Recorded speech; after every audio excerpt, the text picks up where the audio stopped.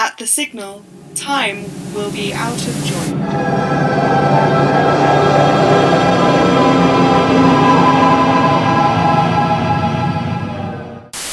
Hello and welcome to Weird Signal, the podcast about all things eerie, weird and hauntological. I'm Sean and I'm here as ever with Lucy, though Why did not... you say it like that?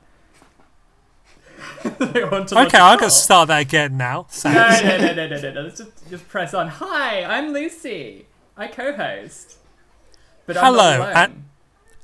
Hello and welcome to Weird Signal, the podcast dedicated to all things eerie, weird and hauntological. I'm Sean and as ever I'm here with Lucy, and making his second appearance in the Weird Signal extended cinematic universe we have Max Feldman. Max, remind everybody what it is you do and indeed why you are here. First of all, let's say this is one of the privileges of my life to guest 2 times on Weird Signal. You're the first guest we've had back. First, yeah. Oh dear, that's We've burnt a lot of bridges. We've got our sights on some fairly major bridges to destroy. We're a bunch of little Mothmans around here. I am, for any of you who weren't around for the Life Force episode, I am the arts editor of Kensington, Chelsea and Westminster Today. And I'm also, in my spare time, a French Revolutionary fanatic. And so it just felt right to invite me back, from what I'm told. Max is a nerd. Yes. But then again, so are we. A nerd. Oh boy. And we have an episode in store for you today. So, yeah, I guess the main subject that we're going to be talking about is the French Revolution.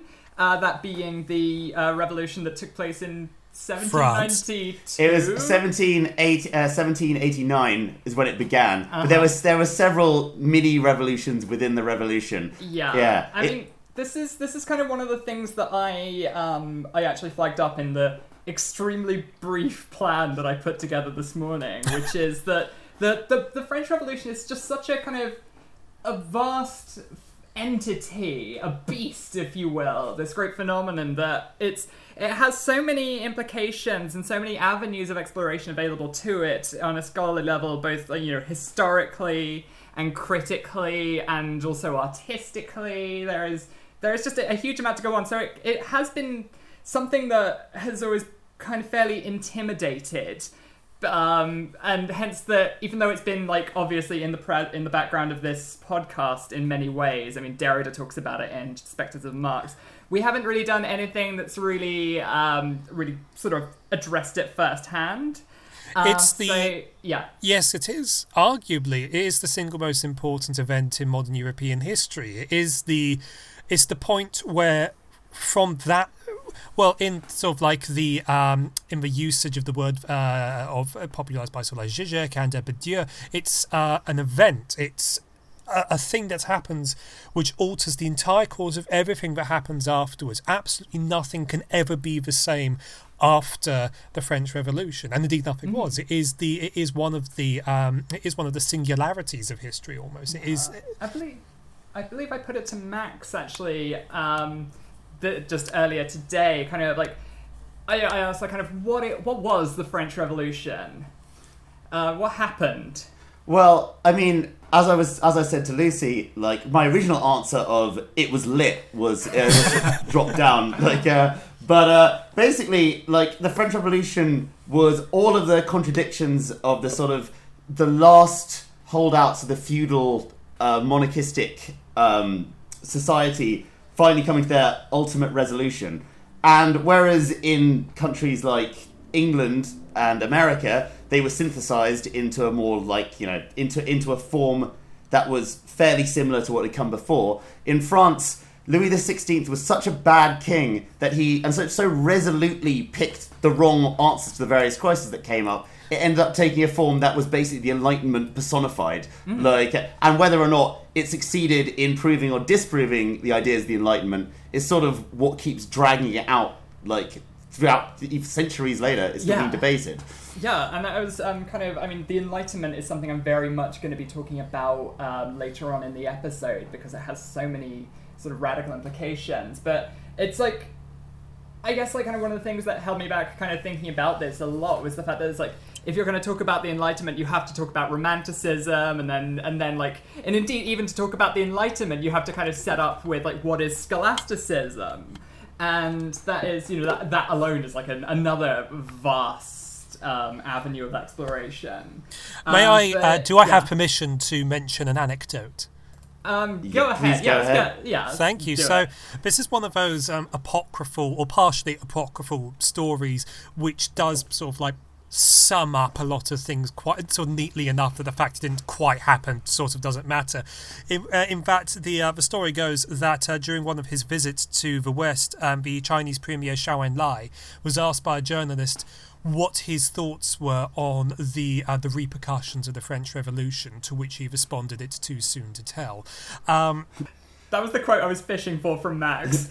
Which apparently, like, what actually happened was that because of, like, he had his translators there, and there was, like, a one-question delay in his answers. He was responding to a question before about, like, some trade talks. But he said, "Oh, it's too soon to tell, really." But yeah, it does. Whether the Beatles would go down in musical history. But it sums it up so perfectly that it is like you said, there is this event which will ghost-like, to put it in needlessly ontological terms, Derridean terms. It is this event which is almost unfinished, and to which we continue culturally and philosophically and politically to return and continue to reckon with, because so much of modern France's identity as a nation is caught up with the idea that we are a nation born out of revolution, rather than, and this is the same with the identity of the United States as opposition to the national identity that exists in other European countries, like for example ours, where it's more this sense of being at the end of this unbroken line of cultural continuity, which obviously is something invented after the fact anyway. Were it not like horrifically off-brand to do so, I would insert an audio clip at that point in the edit where did you ever see the footage of Alex Jones pissed as a fucking skunk on the day after the election of Donald Trump, just like bellowing like 1776 has come again? It's like, if you want a culture war, if you face a physical fight, it's over. We've elected George Washington 2.0. Are we saying that Trump is in many ways a latter-day embodiment of the Bonapartist spirit which the revolution evolves into? I can assure you that we are not.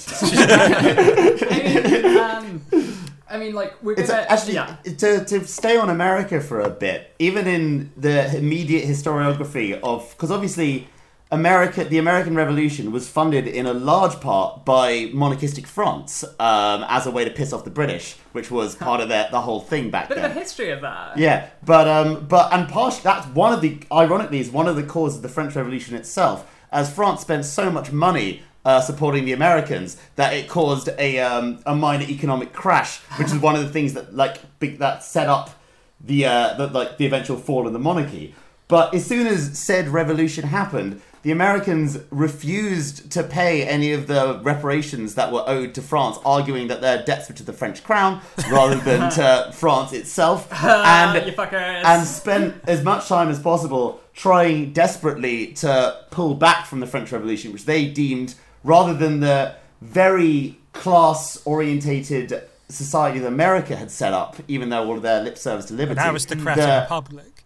Yeah, what France was trying to do terrified basically every member of the American government, with the exception of Thomas Jefferson, who was obsessed with it and gave a speech when he was Secretary of State to John Adams, completely adverse to what American foreign policy is saying, that he would rather every single person of every single nation was guillotined until there was only Adam and Eve in each nation than see the French Revolution fail, which saw him, John Adams really, really, that's the exact opposite of what we're trying to go for here. But, that's incredible. But Jefferson himself ended up being soured on the revolution, not by all the deaths of the terror, but because when he went over to revolutionary France, with his slave who he had children with, he was informed that by the laws of revolutionary France, slavery didn't exist, and so his slave wife was free to leave if she wanted to. Like, even if that would end relations between the nations. She decided not to leave, maybe, but which is. I mean, that's quite a thing to be put to you, I guess. But yeah, no, it's the two revolutions very much are uneasy, lived in an uneasy relation to each other. The early response to the response to the early stages of the French Revolution in Britain was a sort of like somewhat supportive of its initial stages, because at this point, Britain was not an absolute monarchy by this point. It hadn't really been one since the Civil War, really, sort of, kind of. It's all complicated. And there was That's another episode. Very complicated. But there was this feeling that what was, with this. What was obviously a despotic monarchy in France being brought to account, that this was the natural liberties that a people are owed finally being seized by the French people. This was then becoming a modern kingdom, like Britain was a modern kingdom. But then, like you already said, Max, the French Revolution is a sequence of revolutions, and it's a sequence of events of gradually increasing intensity, and eventually, because the first forays aren't really coming at sort of like the monarchy as such. It's about limitation of monarchical power and recognizing the rights of the various estates and so on. But then it eventually reaches this point which was almost unthinkable, whereby a nation could kill its king for treachery. The same thing that happens happened in England, specifically England, with during the English Civil War and the execution of... This was a parallel that England was very keen not to draw when it happened. Yeah, I thought you were... When we did it was fine.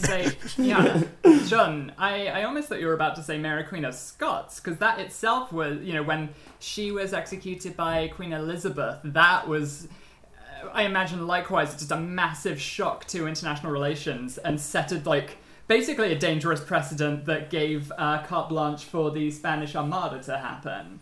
And thankfully it really didn't. I mean, the thing about the French Revolution is that it would have probably just been a very, very bourgeois, revolution of a level to... I mean, we've got a lot to cover on that, yeah. But it would have probably stayed to the original form of the revolution, which was, it wasn't universal suffrage, it was suffrage based on taxation. There was all of the feudal privileges the aristocrats still had were kept exactly the same.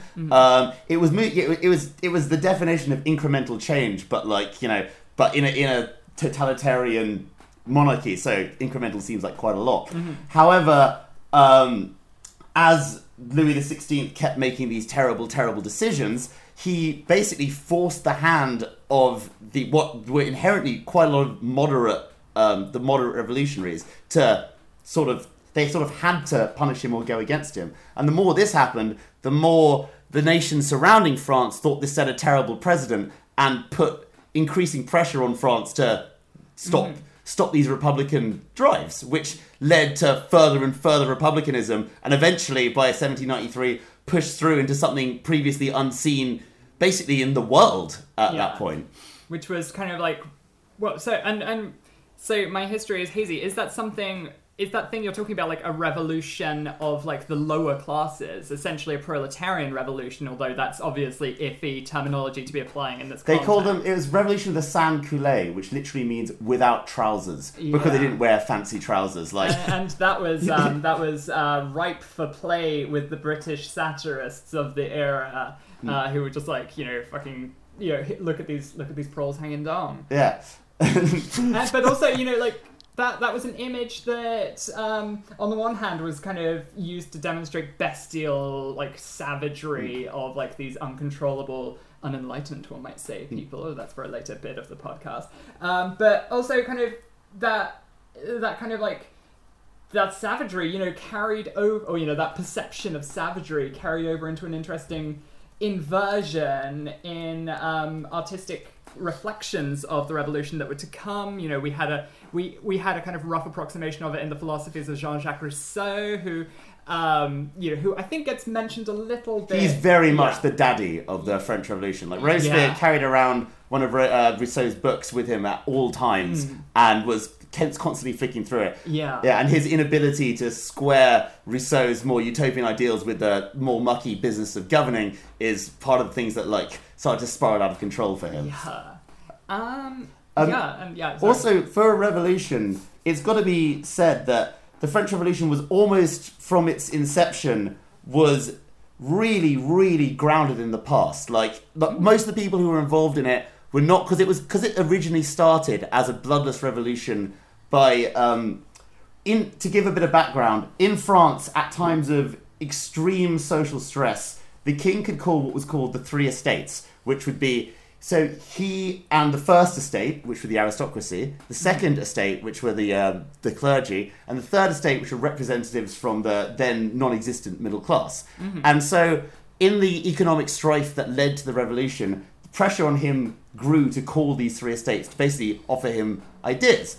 And so the third estate was by far, it was almost like 4 times as big as the other 2 estates, yet it had like a third of the votes. And once he called it, the third estate basically started meeting by itself and like effectively took control of the nation without any blood being spilled, just by refusing to disband. And what kind of people comprise this third estate? The third estate would be made up by people who had they were made it in society. Like people would be voted to have a representative from their area. They had to own property. They had to have over a certain amount of money. Kind of regional dignitaries. Yeah, indeed. And so this was that early, for want of a better word, bourgeois version of the revolution. Because that is the epitome of the bourgeois, the nouveau riche. Indeed, but almost by 1790, the supporters of the revolution were wearing these little red caps, which you may have seen in the pictures. I have some friends. Was it the Phrygian cap? Yeah. Isn't it? The Phrygian cap, yes. I've got some friends on the political left in France who I've seen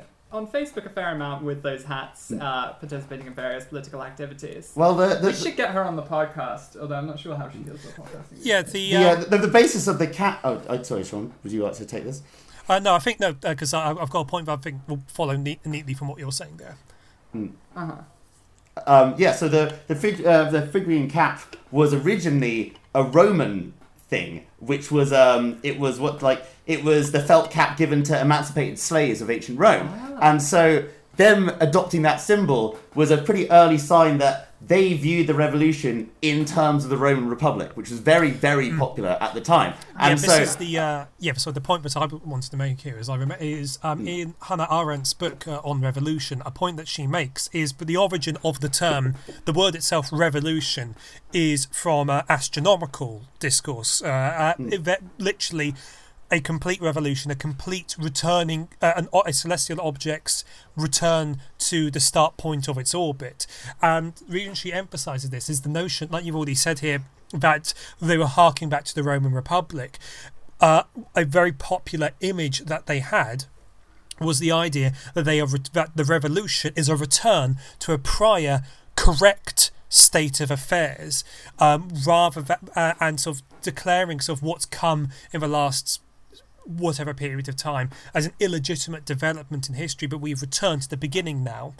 So this is, and which kind of has some sort of like eerie repercussions when it comes to sort of what would happen sort of later on in the French Revolution with the literal declaration of Year Zero.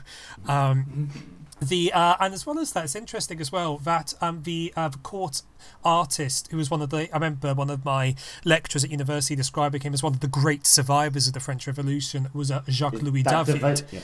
Yeah, exactly. And David was essentially the creator of what we would call the Hitler salute, the Roman salute. It was a gesture which he invented for his painting, the Oath of the Hierarchy, the raised up right arm, which did not exist in Roman times, despite it being called that. It was a product of his own imagination. But this becomes a salute associated with the revolution. We see it in his famous drawing of the tennis court oath, where you have with the third estate gather. Just some detail. Yeah, that's the tennis court oath is where the third estate first declared themselves basically sovereign from the estates themselves. Right. So the notion of the Roman salute is this kind of like this gesture of defiance and ancient liberty asserting itself. That's what it means at the time, and it became so. So I cut you off there. I apologise, but to tie into what you were saying, a lot of the Romanistic traditions that the Republic of the First Republic attempted to put in were blurred in an interesting kind of in an interesting non-historical way. So they went by about their year zero. They went really into either renaming themselves Roman names like Brutus. Brutus was the most popular one, and statues of Brutus were being built all over Paris. But he was a blurred Brutus, so simultaneously the Brutus that overthrew the original Tarquin dynasty in Rome to make it a republic, and also the Brutus who killed Caesar. They rather than they allowed direct historical truth to be blurred by them being symbolic. So it's almost like Rome but better than Rome. I think what Rome really meant to say was the approach of the French Revolution. Okay, can I just call a point just briefly here, because I think I've got a good segue that I want to use to move into actually talking about the film in a sec, which is basically, shall I just kind of launch into that, because I can kind of come in at any point with it. By all means. Okay. Do you have anything more you want to just get out of the way in this, or to cover in this bit? Shall I mention what the date is in the French Republican calendar? Yeah, maybe we could get a chronology going. I don't know the literal date, because once things really started moving, France decided they need to invent an entirely new calendar with 10-day weeks and names based on sort of deep folk traditions, because that's what you need when you're trying to protect your republic from all sides. It's presently the year 228. It is the 14th day of... I'm trying to figure out how the hell you read this calendar, actually. It's very confusing. It's the 14th day. It's the 4th day of the 23rd decade of the year. It is the 14th day of the month of Floreal, which means flower. Thanks, Sean. I think it's God. This is confusing. What's the name of today? What's today's name? That's the thing I want to find out. Actually, Saturday. It's so Floreal. The 14th day of Floreal is fan palm tree. So to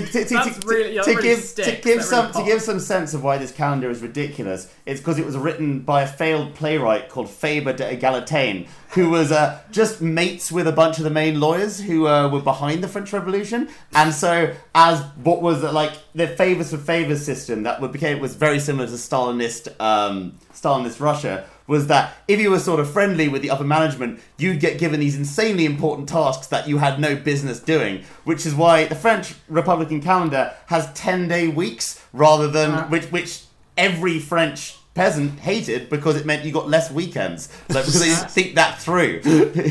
It's I always have this kind of mental image if there is ever some sort of great revolutionary thing which somehow is instigated and leads to a coup by me and my mates, or we've all had that fantasy. People I know, I imagine I would be just the kind of well, who's good at naming shit? Oh, maybe we can give that job to the dumb art hoe in the corner. Just that can be Lucy's contribution to the revolution. She can come up with the color scheme, because she writes. So maybe she can come up with paints. I don't know.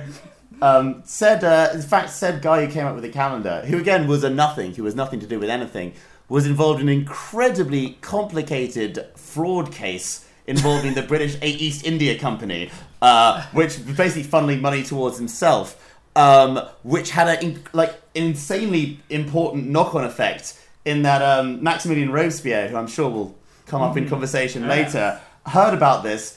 And due to the stress of war, he assumed that any attempt of fraud was clearly someone who was been paid for by the British government, and therefore Faber and indeed most of his all of his friends who were leading luminaries of the French Revolutions were clearly traitors themselves and needed to be killed. Like, I mean, yeah, I guess like the general gist of what seems to be emerging here between all the various ideas we've been discussing is the sense that, like, as we were saying at the beginning, the revolution is a vast thing, but it's also a difficult thing to approach because it exists on so many levels, and you have to approach it with so many different mindsets and like have a really kind of like strange perspective spanning multiple points of history and thought, and sometimes, you know, this creates in the desire of a critic hoping to work together a quick summary of events to just see the entire kind of like intellectual movement or the spirit of what happened condensed into a, say, you know, like maybe a period of like an hour and 45 minutes taking place entirely within one room, upholding that whole all the world's a globe kind of principle. I mean, it's funny you say that because, I mean, the whole revolution basically takes 5 years. By the 1917-94 when Thermidor happened, this is all happening in an incredibly condensed period of time. Yeah. Like, when we talk about like the last 5 years as being like particularly turbulent ones, it's like shit all has really happened in comparison to that. Like, which, you know, it seems like 2 days ago that we had, you know, the whole like I'm with her Pink Pussy Hats march, you know, and like that's not going to go down with the same level of historical gravitas as, say, you know, the Phrygian bonnet, you know, that kind of shit. But I mean, I guess that's why tonight we're going to be talking about Max, full title of the play. The persecution and assassination of John Paul Marat as performed by the inmates of the Charenton Asylum under the direction of the Marquis de Sade. Thank you, Matt. By Peter Weiss. Translation by Jeffrey Skelton. Directed by Peter Brooks. Oh, I feel like we're in an Audible all of a sudden. No, that would have more kind of like audible gulping sounds and sort of people constant like chewing noises in the background. No, this is the LibreVox kind of horrid AI generated version. As director of the Clinic of Charenton, I should like to welcome you to this salon. To one of our residents, a vote of thanks is due, Monsieur de Sade, who wrote and has produced this play for your delectation and for our patients' rehabilitation. We ask your kindly indulgence for a cast never on stage before coming to Charenton, but each inmate, I can assure you, will try to pull his weight. So, I mean, most plays or books, or indeed films about the French Revolution are historically not actually about the French Revolution. So, the famous movie Danton, starring... Yeah. His name escapes me. This is unfortunate. I wish I had written down in my notes. Tarantino. No, it's, but the movie Danton is actually about the Polish Communist Party. Like, generally, the French Revolution is used as a mask for whatever you want to talk about in the modern era. Like, and to some degree, Marat Sade isn't that different because it's still talking about themes of liberty versus, like, it's not really about the French Revolution. It's about the more universal themes of it. Like, I think that's fair to say.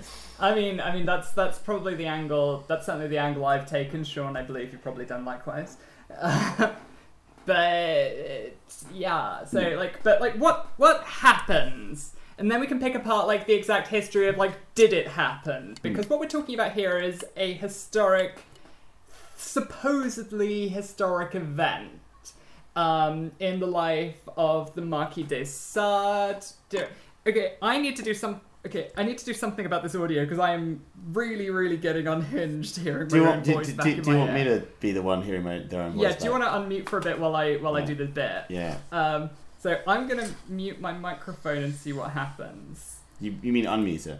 Unmute, yeah, and Sean, you mute. No, and Max, you mute. Sean, don't mute. Okay, so basically it's horrible, isn't it? It's really unpleasant. Yeah. I'm amazed you've been doing as well as you have.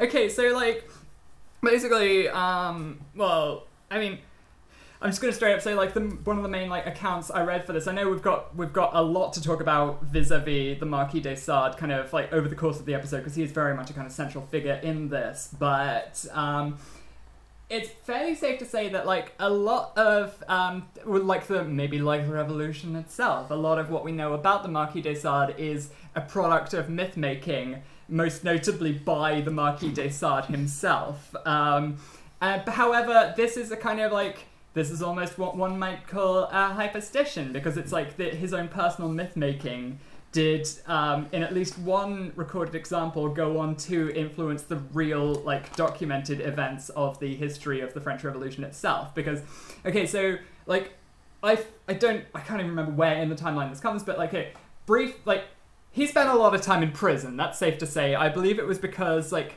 whatever romantic associations we have with the Marquis de Sade aside, he did, like, imprison a bunch of, like, minors in his house and do terrible things to him. He was a bad man. Like, he was a terrible man. Enabled, I believe. Yeah, enabled. Yeah, his wife was just there going like, oh, well, okay. Same shit, different day. Yeah. But one of the things that comes up that is actually, I believe we're going to be coming back to this text about the life of the Marquis de Sade. One of the things he did was, so in the Bataille biography, he draws attention to the fact of Sade and the storming of the Bastille. The storming of the Bastille being one of the, at least most symbolically significant events of the revolution, and it's certainly one of the ones flagged up because it reflects the kind of like undoing the injustices of the past, addressing the injustices of the past. In such a way that we managed to kind of eclipse the injustices that it's interesting because the actual storming of the Bastille was originally done by the people because there would be gunpowder there, and it was just it just made sense, like, on a logistical basis. But however, the sort of the unexpected ideological fervor of it really pushed the revolution to areas that the people even storming the Bastille weren't even intending for it to do itself. Like, it really took the event took a life on of its own. Yeah, I think I found the quote here that I'm going to read from. This is from Literature and Evil by Bataille, and this is the line. It has been said that the storming of the Bastille did not really have the importance which has been attributed to it. This is possible. On the 14th of July 1789, there were no prisoners of any note. The event may have been based on a misunderstanding which, according to Sade, he himself had created. But we could say that this equivocal element gives the whole episode that blind, almost unknown quality, without which it would have been no more than a response to the dictates of necessity, as in a factory. Caprice or chance not only partially deny the interest aroused by the 14th of July, they also give it an adventitious interest. And that event was basically, I believe, this may be a detail that this sounds like a detail that either Bataille or Sade himself invented, but he used the kind of funnel thing that he was shitting into as a loudspeaker, as a rudimentary loudspeaker to yell out of the windows at the crowds assembled outside that they were beginning to massacre the prisoners. And that was supposedly what prompted the crowds to initiate the storming of the Bastille. So this gives us some idea of the man we're dealing with here, that, like, he was at the center of these great events happening. He was a remarkable figure, but he may not have actually done these things, or... I mean, I think I feel he did shit through the funnel. Yeah. Okay, but... And basically the events of the film, the Marat Sade, as it's frequently shortened to. I forgot to mention that this isn't an episode, but an episode. I can maybe drop that later.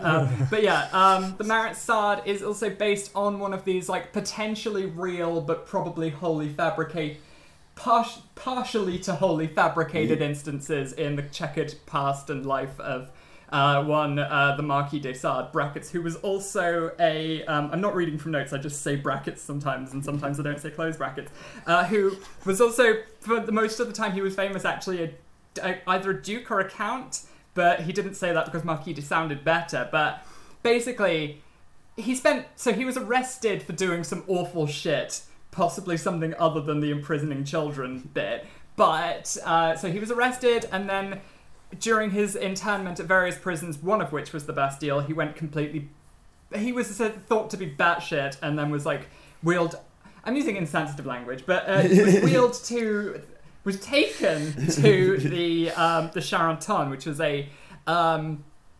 I don't know how recently it was founded at this point in time, but it was a place of healing. It was an asylum for the treatment of the mentally ill, and there he supposedly put on a series of performances that he wrote the scripts for himself, and then used the inmates to perform. You gotta make your own fun. Yeah, basically. And the way these things are depicted, because obviously, he's the great author who wrote Justine, and and wrote Philosophy of the Bedroom and the 120 Days of Sodom. He's the radical edgelord genius. Yeah. Great author, obviously, obviously these performances would have been like fucking top notch and had people like Glenda Jackson in.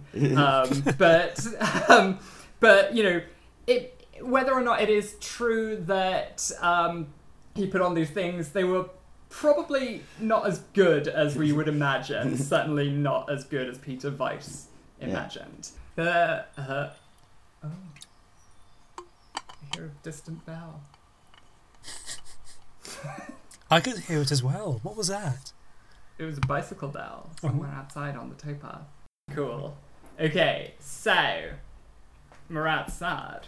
Basically, I often find that so basically background of the play.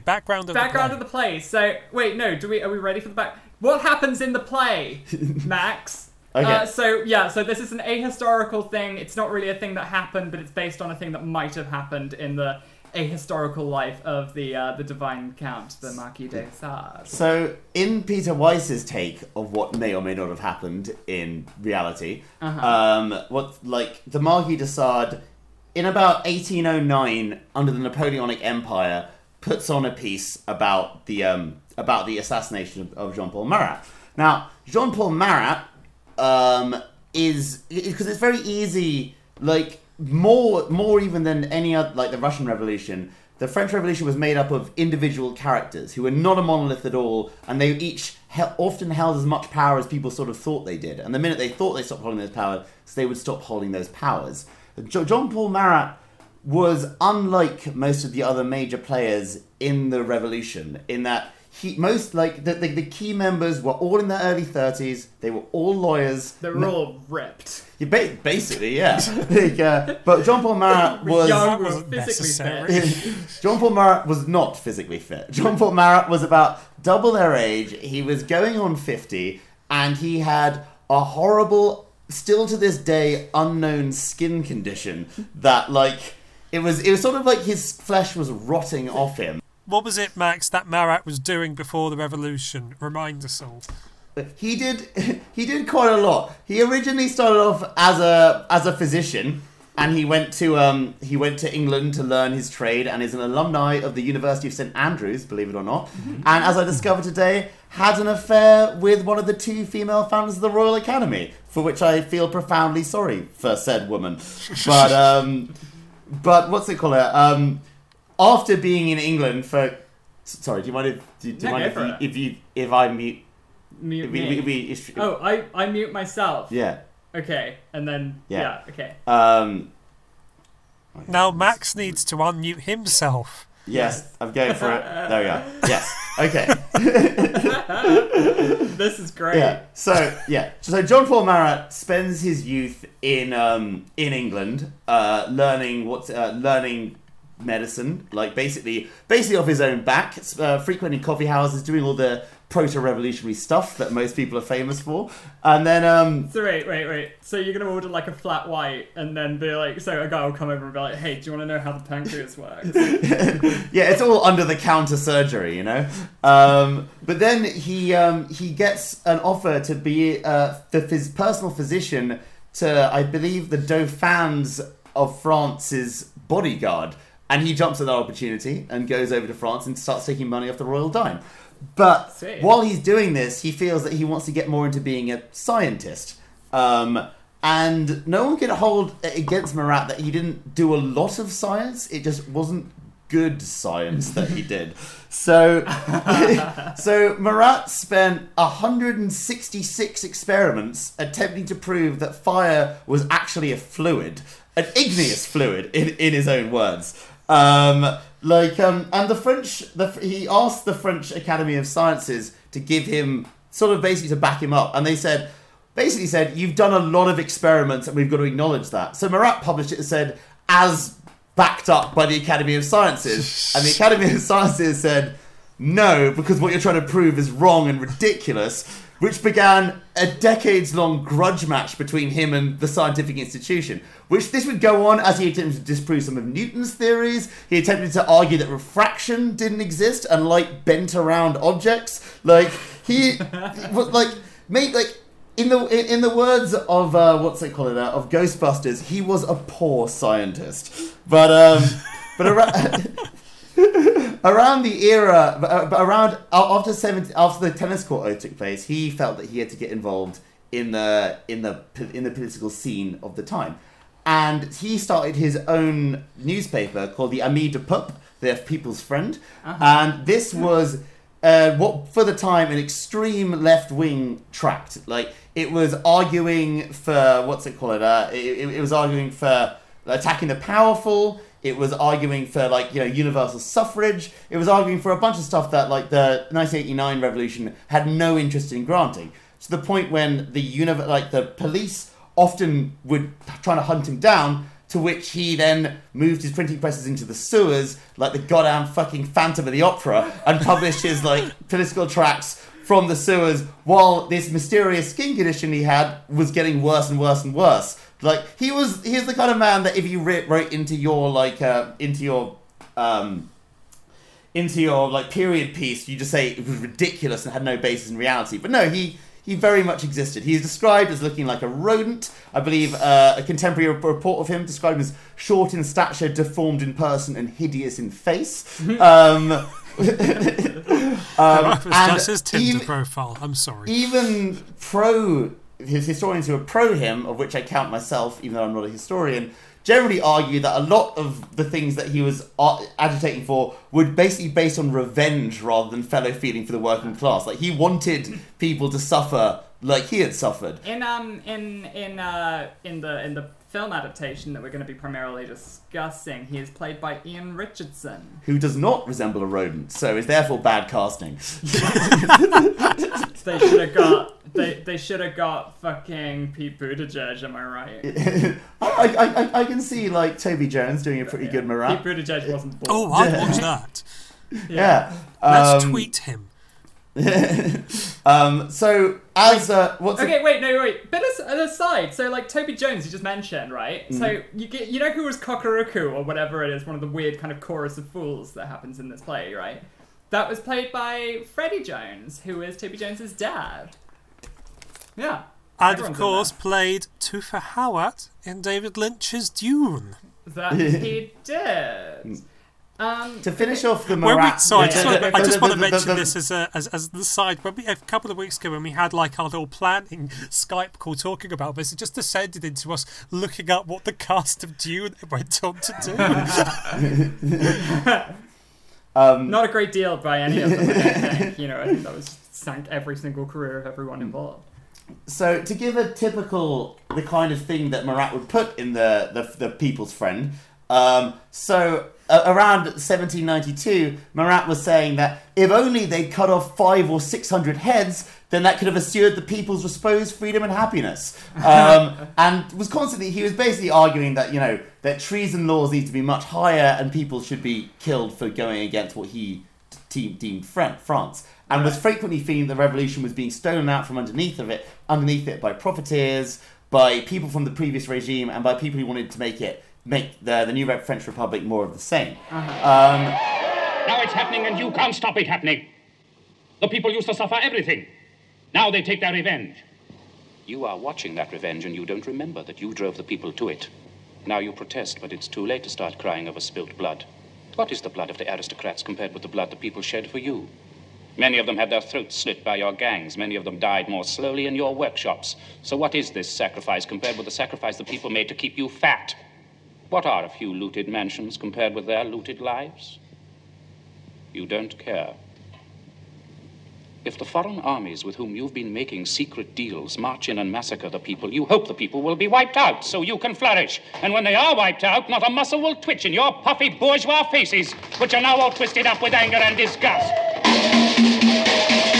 So this sort of built up to he became one of two, the second film we'll talk about later, the main advocates for the working class Paris, the sans-culottes, rather than some of the more high-ranking Jacobins. The Jacobins named after the Jacobin clubs, which wasn't a political party. It was just in France there was a great deal of basically gentlemen's clubs where people could go to discuss politics, and the Jacobins were the more extreme version, not as extreme as what Marat was not arguing nearly as extreme for. as the contemporary magazine Jacobin. Indeed. Which is really radical, intense, like Maoist shit. But in fact, this is bringing up a figure who's going to come up later in the podcast. But often Napoleon Bonaparte was deemed as using the French Revolution for basically, for his own personal gain, for never believing in the ideas of republicanism. But he joined the Jacobin Club at a time when the Jacobin Club was seen as dangerous lunatics, and that if you wanted to get ahead in the revolution, you'd have joined one of the more friends of the aristocracy group. So by joining that, he was really singling himself out from personal advancement, which argues that at the beginning of his career, to at least a certain extent, Napoleon really did believe in what the French Revolution stood for, as he was basically setting himself back substantially. Just always like to have a little clap for Napoleon there. But anyway, so to get back to Marat, after building this name for himself, he became infamously associated with the the September massacres, which is when Austria basically said they were going to invade the nascent republic and reinstall Louis XVI as absolute monarch. And that is mentioned in the event in the play. That gets a mention about the Austrians surrounding somewhere. Because Paris is right on the border, and the Austrians had invaded. This led to a state of complete panic within Paris about that they were going to be overthrown, and in this panic, the people rose up and basically murdered everyone in the prisons because they thought that a lot of them were, as monarchists, would over 1,000, between 1,000 and 1,600 people died in this what was called the September Journée. And Marat got a lot of the blame for it because of the kind of inflammatory rhetoric he wrote. Contemporary historians aren't really sure how much he actually affected it. In fact, a speech by Danton, who's usually seen as the more calm member of the Jacobins, where he said that the French have to dare anything, was seen as more inflammatory. But in the eyes of the French, particularly one Charlotte Corday of Caen, Marat was everything that was bad in the revolution. She was a member of the Girondinist movement, who were who believed in federalism and being wrong about everything, to let my own personal bias take this. That was their real focus. As she came to to France to kill Marat, thinking that if he died, things would calm down and everything would sort of relax. Thank God she was right. Yeah, exactly. And as Lucy sarcastically insinuates, by her killing him, she then kicked off the terror. Before that, the Revolutionary Tribunal, which is not the kind of thing you want to be called before, you could actually win. The Girondinists, in fact, indicted Marat and had him called again in front of the Revolutionary Tribunal, to which he argued his own case and was released and was carried out on the shoulders of his supporters. Oh. So, So this is before the period of time. By 1 year away from then, a law will be put in that basically no one had the right to a defence, and that the jury should decide based on what they thought the guy's virtue was. And at that point, things swiftly degenerated. Literally, the one thing we did not want to happen. But so that is Marat's background. He was deemed a secular saint after the Cult of Reason overthrew. To explain the Cult of Reason briefly. Maybe we should go into the Cult of Reason because I'm going to be talking about the Enlightenment and kind of the wider principles of that. Although it would be good to get a bit of background on the Cult of Reason. But I feel I should do my spiel about kind of the Enlightenment at this time and how that as a notion was faring. But I feel we should round up the events of the play first. So there's some really cracking songs. And songs which are actually unrelated, don't move the storylines forward. I have to stop you both.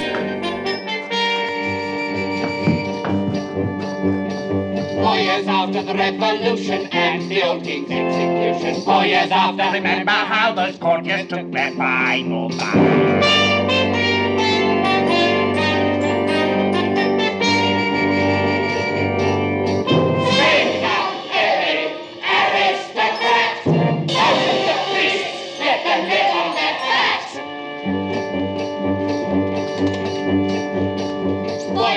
We started fighting, Matter keeps on with his writing. 4 years after the Bastille fell, he still recalls the old battle. Yeah!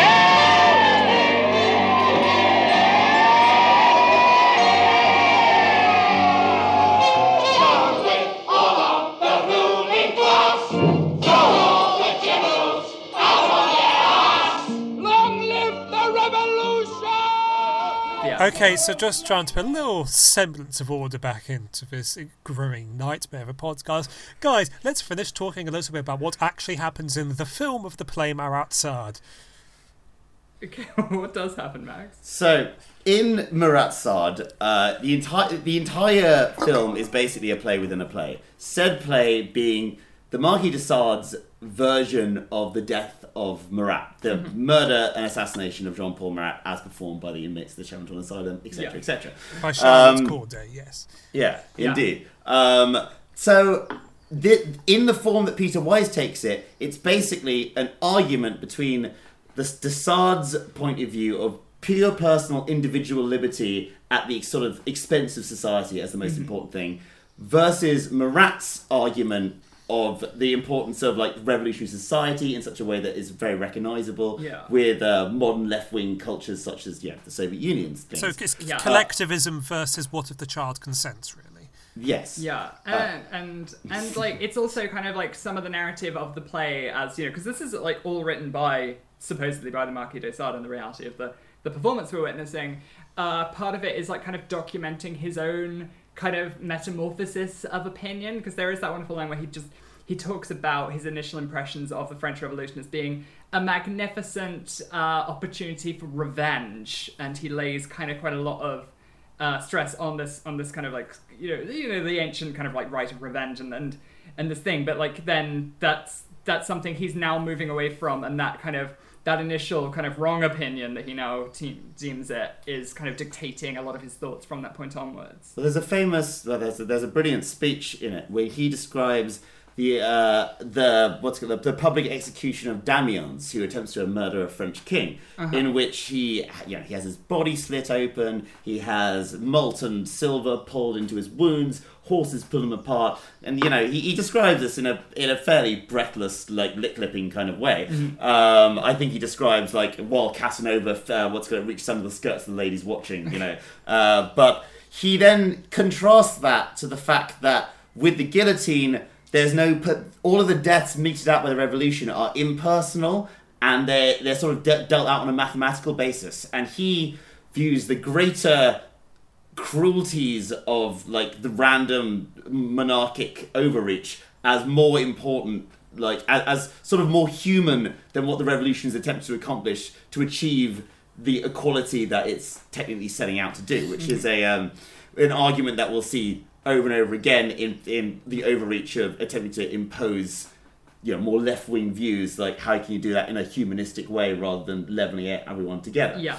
There's actually something that Bataille mentions in his essay on de Sade in Literature and Evil, that a lot of like de Sade often in his the real de Sade, not the fictionalized version that appears in this film, in his writings, often has a special horror of the notion of punishment, and especially sort of like the figure of the judge who coldly and proportionately sort of dishes out the adequate amount of suffering that someone has to go through in order to pay the penalty that they owe because of what they've done. And this is what horrifies de Sade more than murder, more than rape, really, more than all of these terrible things that people do to each other, because those things, at least for him, they come from somewhere genuine. In a way, they are born out of desires which nature bestows upon us, and his view really was none has the right, not even God or nature,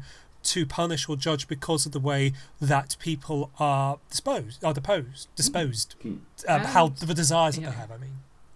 And if I may make an interjection, I know we're going to be talking probably in more detail about the particular writings of de Sade later, but it's important to note that in a lot of certainly in a lot of source material I came across kind of when doing a bit of background reading for this episode, and also I think just like in passing in Bataille's biography, the key work that is identified when people are really trying to pin down de Sade's actual ideology, the one they seem to like zero in on most as the most significant isn't like the 120 Days of Sodom or Philosophy of the Bedroom, which are kind of the more kind of notorious ones. The ones they pick up on are two works of fictions he did, one called Justine and one called Juliet. And Justine and Juliet, I haven't read them, but from what I understand, they are two kind of sequential novels, or like I think they were sisters. Or yeah, they're twins. Yeah. Do you want me to perhaps say this, because I've not read them, but I have read a fair bit about them. Yeah, I've got a quote from that actually comes from the Dialectic of Enlightenment, but maybe I could like read that after, maybe as a kind of articulation of what I think you're about to say. Yeah, so they're twin novels about twin sisters separated at birth called Justine and Juliet. And basically what happens, Justine's subtitle is The Misfortunes of Virtue, and Juliet's is Or the Reward of Vice. And basically, without going into details about them, because I haven't read them, but there's a fantastic book about de Sade called The Sadian Woman by Angela Carter, which is an absolute tour de force of feminist scholarship. It's on the list. I've been meaning to. It's a fantastic book, and she goes in and she does exposition of these two novels. And what happened? And Justine basically is a young woman who tries to lead a good, moral, virtuous life, and is just shat upon by the universe constantly. Like every single she is absolutely obsessed with her maintaining her virginity, with these notions of these Catholic notions of like moral purity and especially like obedience and stuff. And she is just horribly punished throughout the whole novel. But there's like moments where, for example, she gets locked up many times by various evil aristocrats, and one of them, like, she's locked up in the cells with these other prisoners who are plotting to escape, and she tells on them because even if he has like got them all prisoner, he is still the lord of this manor. While Juliet is the evil twin sister who just goes in the complete opposite direction and is just a cruel, murderous, sadistic, very, very sort of sexually empowered woman who just does every single horrific thing that, of the same kind of horrific things that are done to Justine. Juliet revels in doing them, in doing these deplorable actions. And they're kind of juxtaposed as these sort of two possible ways you can go through life. And actually Carter makes a very interesting point that, as she puts it, Juliet is what freedom looks like in an unfree world, where the only freedom open to you is the freedom to become one of the oppressors. So there you go, that's in a nutshell. And then this may even be like entirely unnecessary, but I've got a quote that I flagged up in Adorno and Horkheimer's Dialectic of Enlightenment, which is Justine, the virtuous sister, is a martyr to the moral law. Juliet, however, draws the conclusion that the bourgeoisie sought to avoid. She demonizes Catholicism as the latest mythology, and with it, civilization as a whole. The energies previously focused on the sacrament are now devoted perversely to sacrilege. This inversion is extended to the community in general. In all this, Juliet does not proceed fanatically, as Catholicism had done with the Incas, but merely attends to the business of sacrilege as in the efficient, enlightened way of the Catholics too, still having their blood from the archaic times. There's a bit of an ellipsis. In psychological terms, Juliet, not unlike Matuelle in Les Dangerous Liaisons, 16, page 16, embodies neither unsublimated nor regressive libido, but intellectual pleasure in regression, amor intellectualis diaboli, the joy of defeating civilization with its own weapons. She loves systems and logic. She wields the instruments of rational thought with the consummate skill. As far as self-mastery is concerned, her instructions, some tricks stand in the same relation, some things stand in relation to Kant's as the special applications, as does the principle. It's interesting as well that something that Bataille cautions is us associating any of the particular views that characters in de Sade's works express as actually being de Sade's own opinion, because and it's almost more like in this, like there's some theories about Plato which suggests that every different Socrates in the dialogues is a different character that he's created to explore a particular point of view. You could say the same of de Sade. And in fact, Bataille points out a letter that de Sade wrote in 1791, which expresses a surprisingly sort of like conservative politics, in which he says, "You ask me what my real feelings are so that you can follow them. Nothing was as tactful as that part of your letter, but it will be the greatest difficulty that I shall reply to your question." So I read that line. I'll just start again. I won't read that bit at the beginning. "You ask me what my real feelings are so that you can follow them. Nothing was as tactful as that part of your letter, but it will be with the greatest difficulty that I shall reply to your question. First, as a man of letters, the obligation I am under to work each day, either for one party or for the other, establishes a mobility in my opinions which is reflected in my innermost thoughts. Do I really want to fathom them? They favour no party, and are a mixture of them all. I am anti-Jacobin, I hate them heartily. I adore the king, but abhor the old abuses. I love a mass of articles in the Constitution, but others repel me. I want the lustre to be returned to the nobility, because I can see no point in taking it away. I want the king to be head of state. I do not want a national assembly, but two chambers, as in England, which gives the king a mitigated authority, balanced by half the nation, necessarily divided into two orders. The third is useless. I shall have none of it. That is what I think. What am I? An aristocrat or a democrat? You tell me if you please, for I am unable to judge." Yeah. I too am a fan of massive articles of the Constitution. I mean, I just hearing that, I was like, oh my god, de Sade was the Elon Musk-esque disruptor of the 19th century. There are many interesting kind of analogies. Just as a contextual point, listener, today is the day where Elon Musk tweeted, "In my opinion, Tesla stocks are too high," and wiped a couple of billion off of his company's stock because he's wiped a couple of billionaires off the Forbes 420 list. Hey. As de Sade tweeted back then, in my opinion, many of the aristocrats are too tall. Yeah. Okay. So maybe we should what is the deal? What is the thrilling conclusion to this dramatis of personae that happens in the play and film, The Assassination and Persecution of Marquis de Sade by Jean-Paul? How does it end, Max? So we can move on with our lives. I do want to point out that actually at no point have you got the full name right yet. Well, I think you just did. Yeah. What's it again? The assassination and persecution of Jean-Paul Marat by the coward, the Marquis de Sade. No, it's I mean, one thing that we haven't really talked about is that in this play within a play, done within an asylum, is all being done for the edification of Napoleonic era dignitaries, who were basically the forces of counter-revolution. In the view of the play, the Napoleonic era is just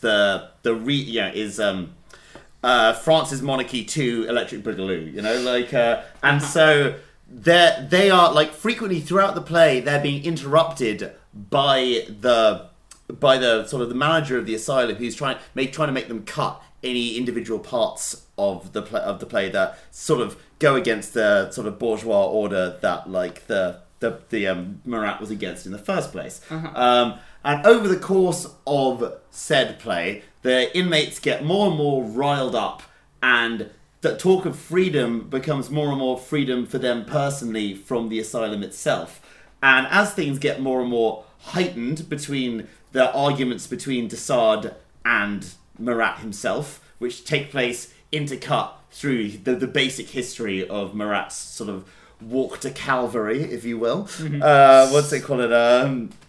But right towards the end, after a song which details everything that happens in 15 Is that the one, there is no revolution without general copulation? No, I think that song, there is no revolution. What's the point of revolution without general copulation?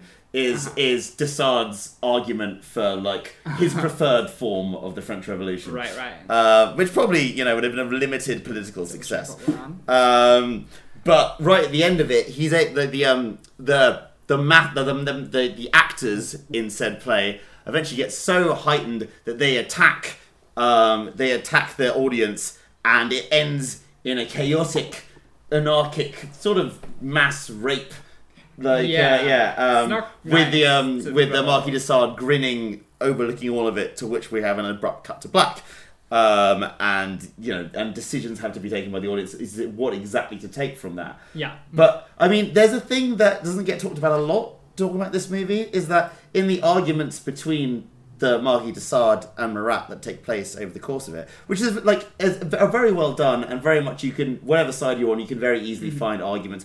But in the world of the play, both these arguments are written by the Marquis de Sade. So, like, if we take strawmanning that shit. Yeah, exactly. It's a full strawman argument. Like, even the things that he allows Marat to win are chosen to win on his own point. Taking it a step further from that, neither of them are written by the Marquis de Sade, because they're written by Peter Weiss. What we're actually seeing here is Weiss presenting these two opposing visions of liberty.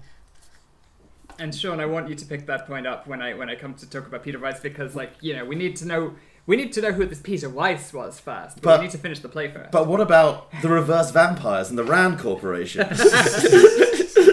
Yeah, it's all the world's a globe. Interestingly, on the subject of Peter Weiss, because the argument is always with Marat Sade, is which side is Peter Weiss standing, for want of a better word. Which way is the revolutionary path? And but there's a character in it who is a priest named Jack Roux, who is in a straitjacket. Profoundly satisfying to say. Unusual priest klaxon. Yeah. Unusual priest klaxon. Yes, we haven't used one of those in so long. Yeah.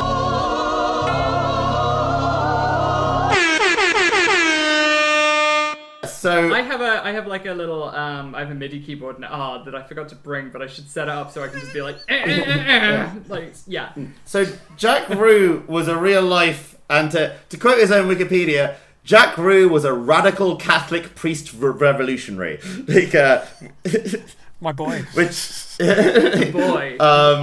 He wasn't part of the Jacobins. He was part of what was called by their enemies the Enragés movement, which means both the enraged and the mad people. And they were like hard left. They were proto-communist. And Jack Roux was probably their most notable sort of advocate. He was too left-wing for Marat, wasn't he? Yeah.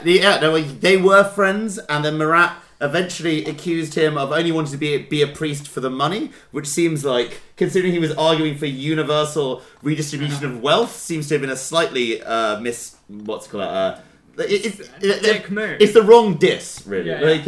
But in the play, Peter Weiss ignores this historical fact and has Jack Roux as his disciple, who, by being in his straitjacket, represents the sort of straitjacketed, legitimate voice of the left, which no side will allow to sort of come forward. And so if you're looking for what Peter Weiss actually thinks, it's the rants that Jack Roux has, which are mainly censored by the authorities of the asylum, in that he's basically allowed not to say any of them, and that the Desaad had agreed to get rid of them in the play themselves.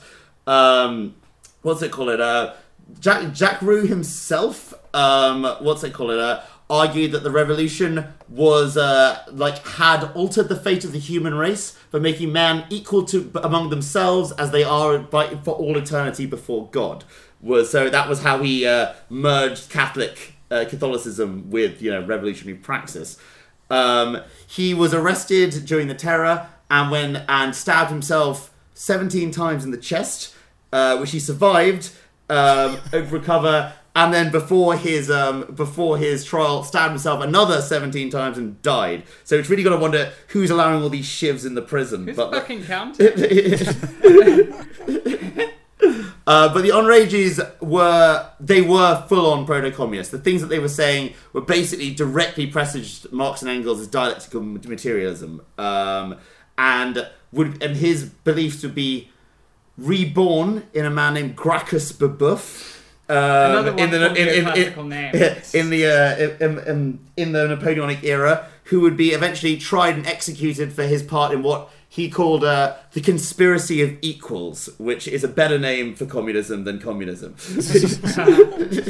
Hey.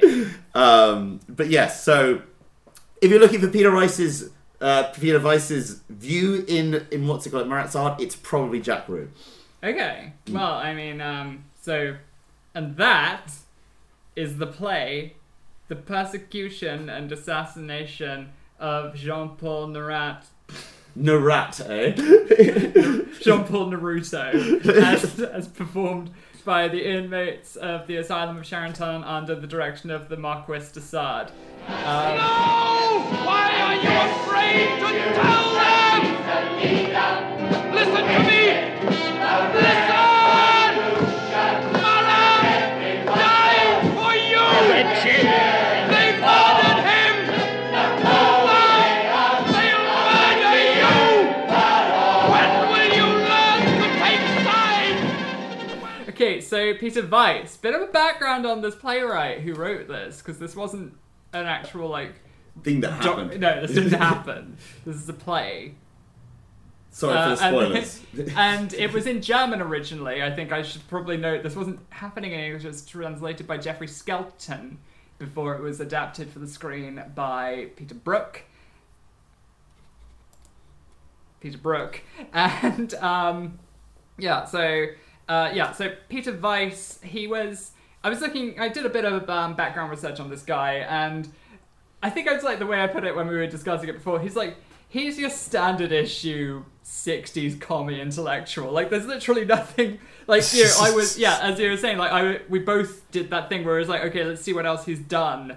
And it's like, of course he wrote a novel called The Aesthetics of Resistance about a Marxist student and two working class people meeting up in the is it the Berlin Antiquities Museum at night to talk about the aesthetics of resistance and to talk about revolutionary political ideas. And it's like, yeah, of course he did that because he's a very familiar figure even before we knew of him on this podcast. He's 1,000 pages long.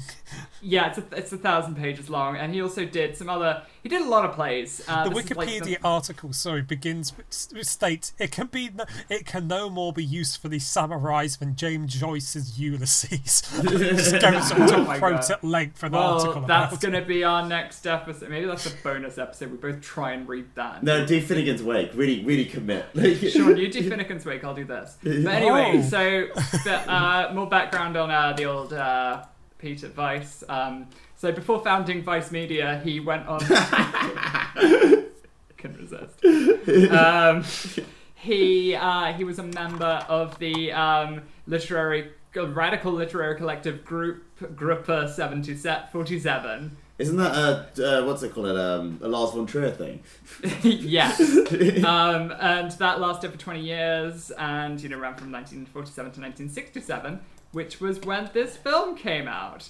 And so maybe this film ended Group 47 or whatever. But he was originally of Austro-Hungarian origin. He lived his early life in Bremen. He was never a German citizen, although he did move to Chislehurst for a while, and he studied at a polytechnic. Again, standard issue 60s commie guy. And then he did this. So I did... I think it's got to be said. Max, this is very good, by the way. This is a really, really excellent piece of standard commie guy literature. This is above average commie guy literature. Yeah. But also, Max, your 15% battery on this phone that we're both talking to Sean through. Oh no! Do you want to plug that in? Yeah, sure. Yeah, well, let's take a break. I'm gonna go to the toilet. I'll plug it in. Okay. Yeah. So, All right, so Peter Weiss. Okay, so he's like kind of stand-up comedy. He was part of Gruppe 46, which sounds like a fantastic industrial band that I would totally... Or a Nazi unit that you can't talk about anymore. Oh yeah, oops. Or an industrial band we can't talk about anymore. There's such a blurred line between those two. But yeah, so like he was, I think we can understand that he was favourable to a revolution of a sort, in that he was, he sided with revolutionary Cuba, he was against American intervention in the Vietnam War, good old boy. And yeah, so coming from this milieu, I decided, because like, one of the things I wanted to bring into this podcast was I'm just going to check this is still all recording and everything is good. Yeah, it's all good. One of the things I was going to bring into this podcast was a bit of history about the asylum, because that's quite notable to talk about, because this is a play within a play that takes place in an asylum, and however, I've done a bit of history of medicine in my time. Weird flex, but okay. Yeah, I'm just going to refill my wine. Basically, history of medicine, two of the key kind of like important texts we really need to talk about in the context of the time period in which this play was released was, the main one was Madness and Civilization by Michel Foucault. As I was saying, I've done a bit of history of medicine in my time. I had a uni module in my final year of my undergrad. There was a history module called Madness and Medicine, taught by this brilliant kind of like dad historian, but actually really rigorous and academic guy from Barnsley called Dr. Cherry. Shout out to him. The boy, who, basically he and many others fucking hated Foucault because, many specifically historians of medicine and the history of the asylum hated Foucault because Foucault's book, for want of a better term, Madness and Civilization, I felt it appropriate to bring up in the context of this because it very much draws a sort of narrative of the history of the asylum and the formation of our concept of madness as a sort of social entity in the same kind of like quasi-ahistorical, idealized way that, a play like this may summarize the events of the French Revolution, aside from the real nitty-gritty of like difficult economic questions and political history such. But that's why, kind of coming from that background, I felt that Madness and Civilization, despite being a problematic text, was a good one to make my central point of reference, and also I'd already read it, so that was useful. But the point I make is that as a text, Madness and Civilization is drawing very heavily on another text which came out 16 years before it was released, which was The Dialectic of Enlightenment by Adorno and Horkheimer. Who were Marxists of the good ilk. I guess the key point I raise in that context is the idea that the Dialectic of Enlightenment draws a sort of narrative development of this concept, this vast, multifaceted concept of the Enlightenment, as starting with kind of Baconian science. So that was the departure from the previously kind of like Aristotelian/Platonist kind of infused scholastic philosophy, which was the dominant intellectual force in Europe for like the Middle Ages until kind of like the early modern period. And then the Baconian revolution was very much, what's thought of as like the Baconian kind of empirical revolution formulated in his book, The Novus Organum, was the formation of what we would now term Baconian science, which is experimental science. So science founded on the basis of experiments with like data-based results and hypotheses and theories that fire is a fluid. Yeah, exactly. And like the impact of this was quite significant because like it shook up quite a few things because it meant that we were no longer beholden to the ancients, and that the nature of the universe was something that was just there in front of us to comprehend if we had the proper tools. And to give a very brief and succinct, and one might say reductive, summary of a very, very significant and elaborate book, The Dialectic of Enlightenment basically serves as an articulation of how this fundamentally scientific understanding of the universe developed into a kind of ideological force that then was able to kind of influence many, many different aspects of public life. And it was kind of like, the transition from a kind of scientific understanding into a political philosophy. And, this obviously gave rise to figures like Thomas Hobbes and people,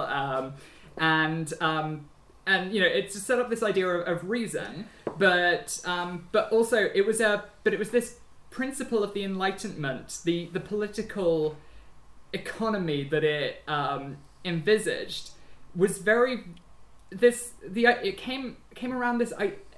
The Baconian idea centered around the idea of kind of like humanity's ability to dominate nature by its inherent capacity of reason, which allowed it to break apart the atoms and like restructure, and identify how they will fit together with an end point in restructuring them. And this led to what was very much a kind of like capitalist, mercantile understanding of how the world worked that basically worked very, very well from a bourgeois viewpoint, and therefore became the dominating philosophy of the bourgeoisie.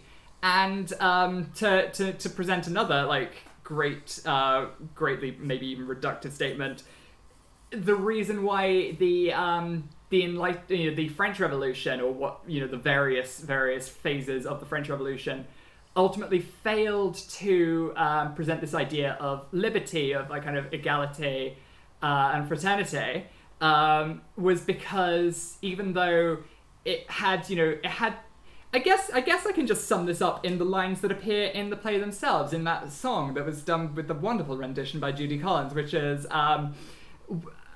talking in a language that no one understands, describing the leaders, about the rights that we wrested with our own bleeding hands. And that talks about that speaks to the tension between the necessary kind of violent upheaval and act of the pursuit of liberty by the people on the ground, the people, the poor, wresting their own rights, and then how this was this started a process, but then the momentum was taken out of their hands because the intellectual structure that was still in place to kind of to formulate what came next was still a continuation of the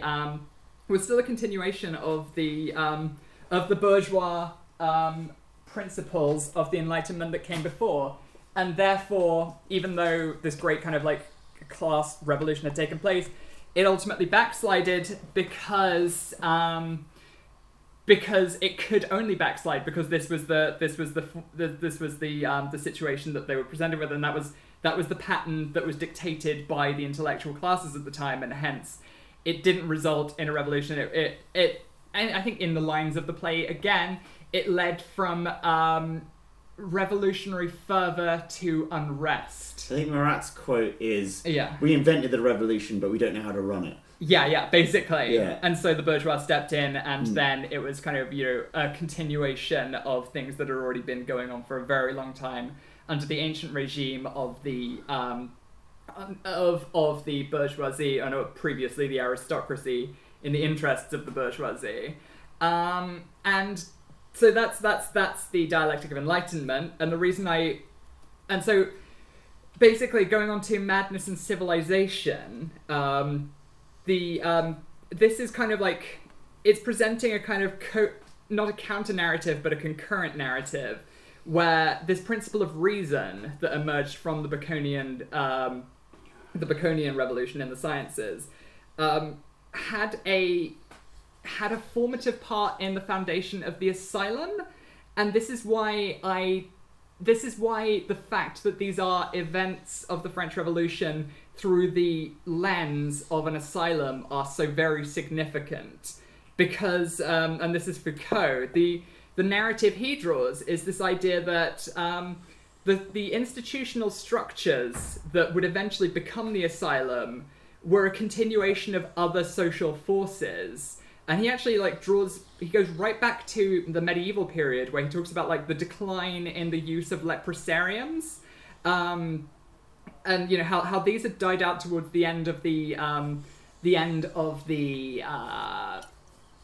Middle Ages, to almost be replaced or to have their function supplanted by forms of carceral justice, so prisons and workhouses, and these in a continuation of that kind of Enlightenment principle that was fundamentally mercantile, was used as a tool of state and as a tool of capital, because it was the utilization or if nothing else, just like dispensation or just like removal of an underclass of people who were deemed inconvenient. And so this included people who were mentally ill, but it also included beggars, it included heretics, it included people who'd broken the law, it included criminals.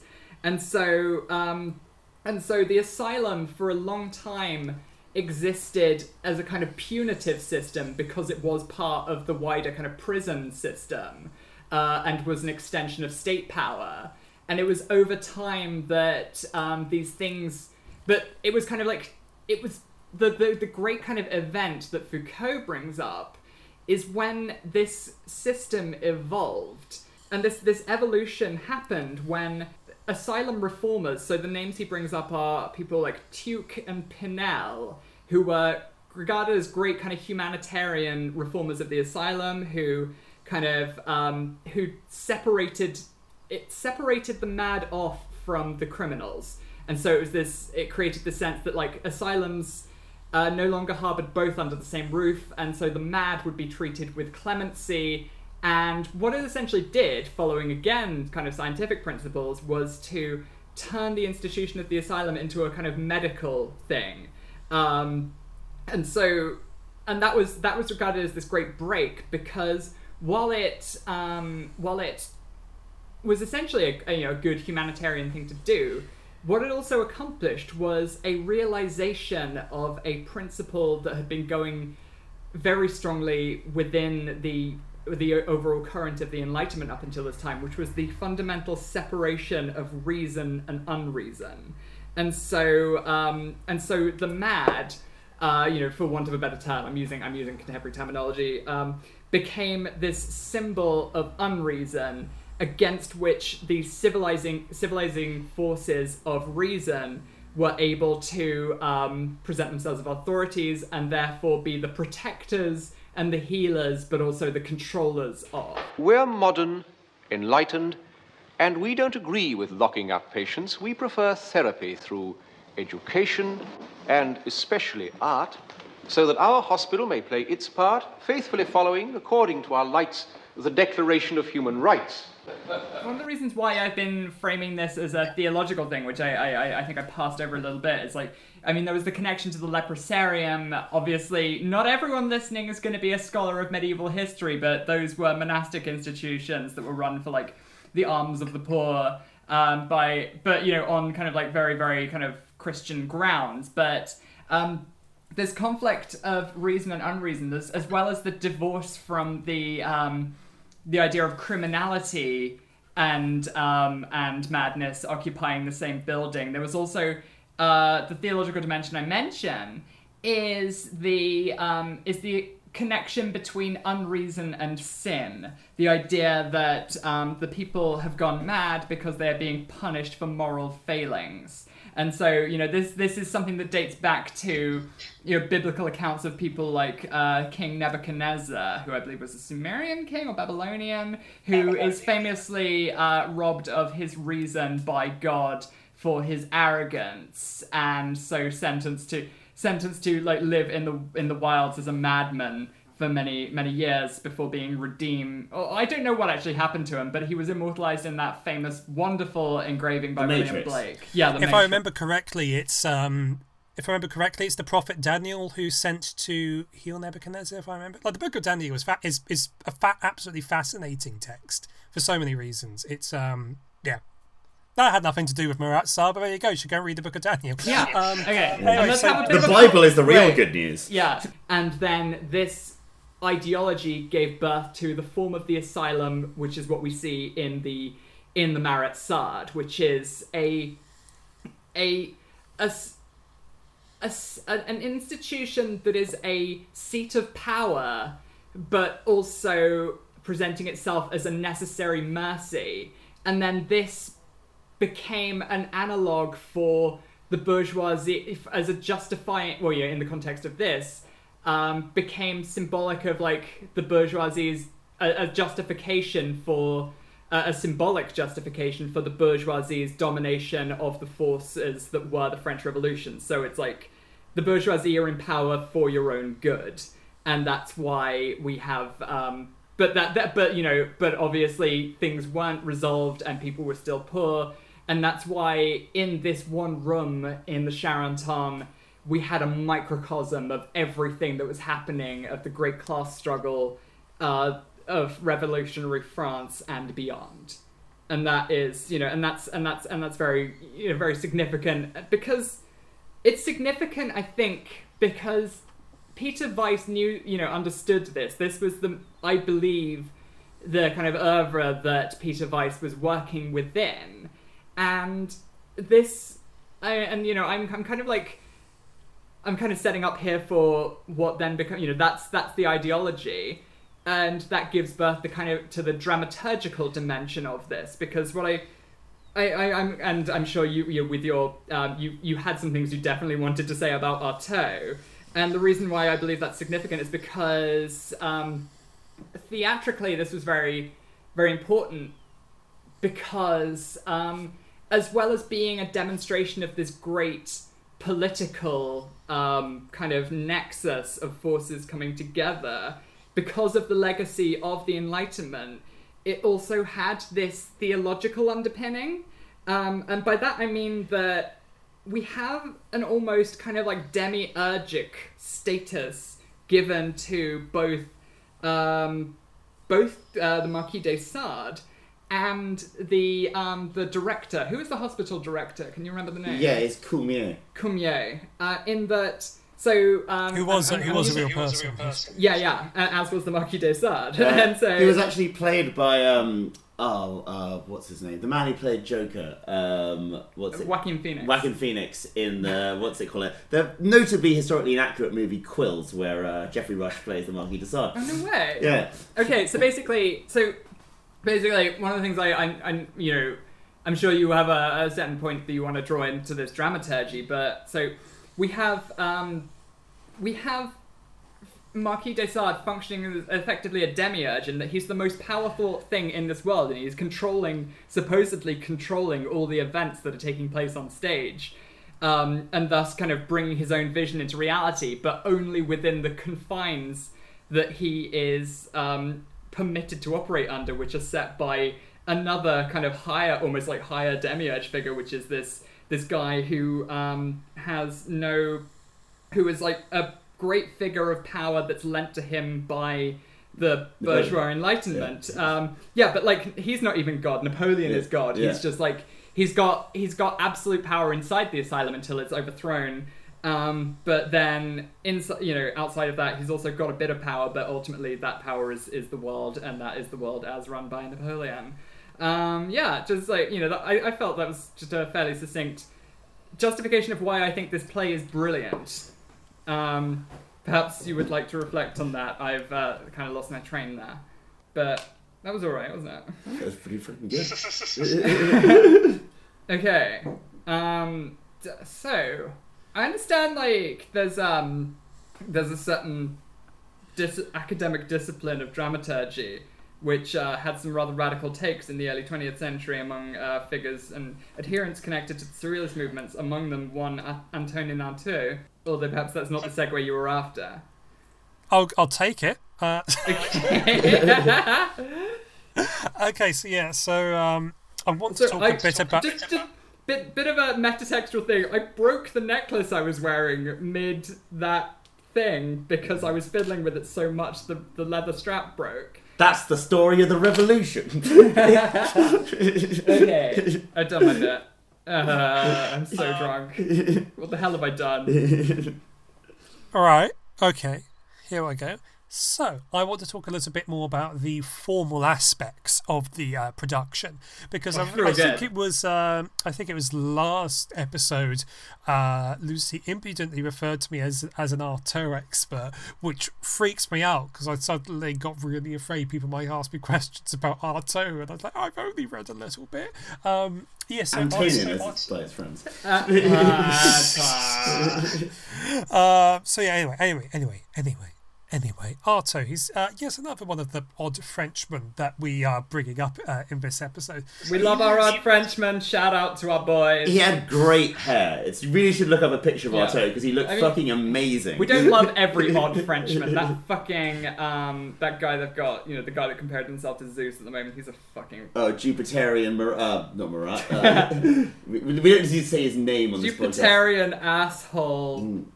The one who people thought was good for a bit because he beat Marine Le Pen. Yeah, that's a low fucking bar, isn't it?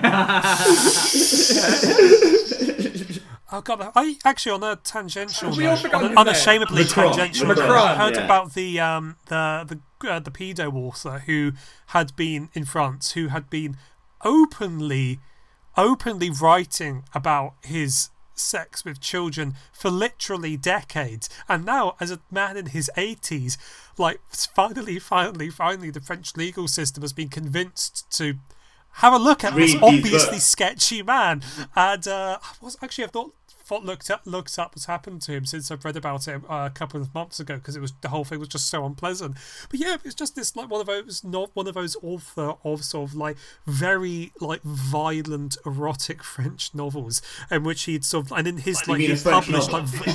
published volume after volume of his own personal diaries, perfectly openly, which was talked about his sex of underage children and talking about what a wonderful experience this is. And it's taken all this time for like for his victims to finally manage to convince the French intellectual establishment to realise this man is clearly a bad man. I mean, not to go all Jonathan Meades on this, but I do feel like, we have this idea, we have this kind of cult of the French intelligentsia, which was born out of the kind of, I think it's like, it's Rosie Braidotti actually gives a very, very good summary of this timeline, but in her book about posthumanism, about how the combination of like kind of post-war kind of like dislocation and humiliation in the kind of like secondary position it took in the reclamation after, the rebuilding after World War II, and combined with the still notably rigorous educational system put in by Napoleon, that we have this idea of like, the French intelligentsia is just like this amazing force because we can't understand them because they're also really fucking good at what they do. But it's meant that a lot of bizarre shit has just kind of gone under the radar because the French intelligentsia are just very good at coming up with elaborate justifications for it that make people think, oh yeah,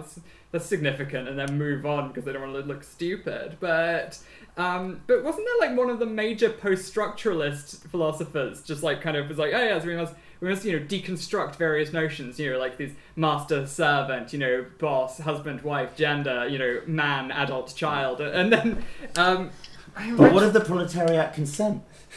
Exactly. It's like we are blindsided by all this kind of like highfalutin bullshit, and so the systems of civic infrastructure.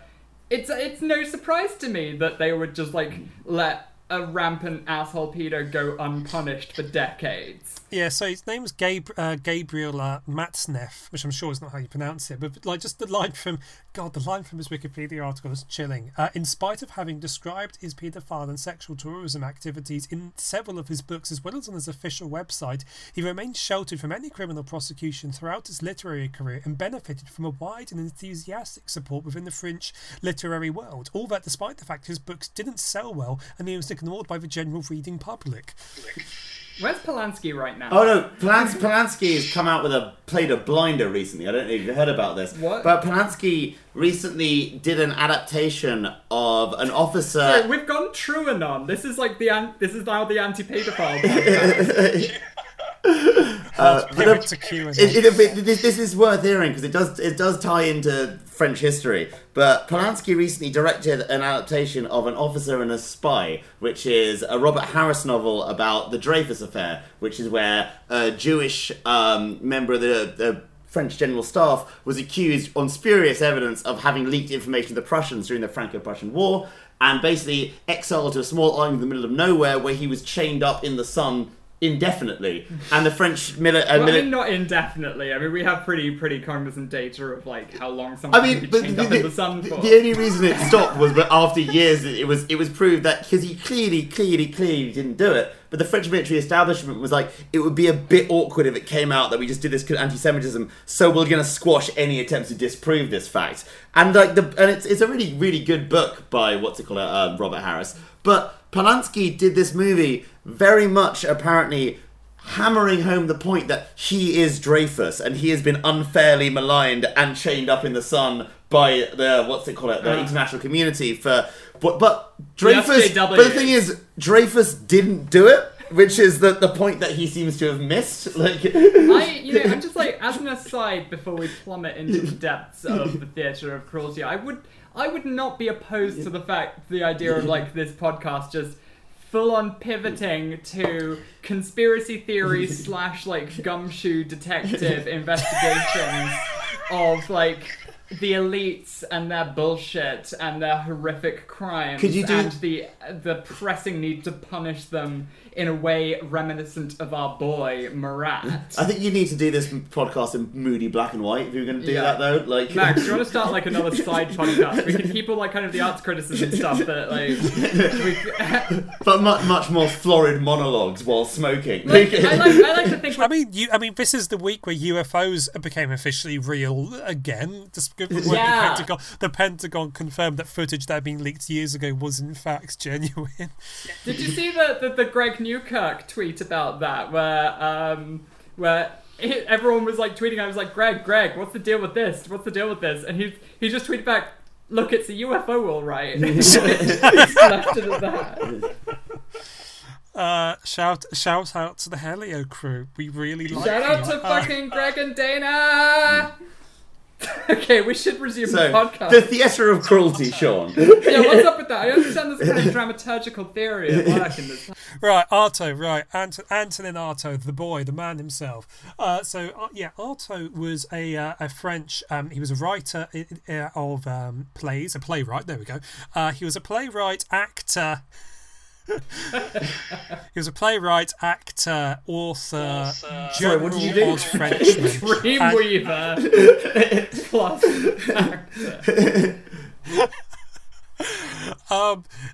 But Artaud was a very peculiar man, and especially his beef basically was that he believed that French theatre was just all shit now, really. It was, and the reason it was all terrible is because it was trying to be an absolute shithouse, I believe is the exact quote. This is the bit of the podcast where it's just Sean reading from books now, so buckle up, boy. Like, keep up the energy, really get us into that. People need to fucking learn something. Given theatre as we see it here, this is an extract from Production and Metaphysics. Okay. Given theatre as we see it here, one would imagine there is nothing more to know than whether we will have a good fuck, whether we will go to war or be cowardly enough to sue for peace, how we will put up with our petty moral anxieties, whether we will become conscious of our complexes, or whether our complexes will silence us. More rarely does the debate rise to a social level, or do we question our social or ethical system. Our theatre never goes so far as to ask whether by chance this social or ethical system is iniquitous or not. So for Artaud, the problem that's occurred is theatre has come to view itself as being subordinate to language, that it's just a form of literature which happens to be spoken aloud, and it's not a spatial art form. The problem is that the point of theatre had become dialogue, had become the lines, and everything else was quite literally just set dressing. Artaud, you got to get them in the right order. That's the hard part. Sorry, I'm going to stop with the Garth Marenghi Artaud, but he's our boy. Go on. Artaud wanted theatre to become sort of very distinctly theatrical.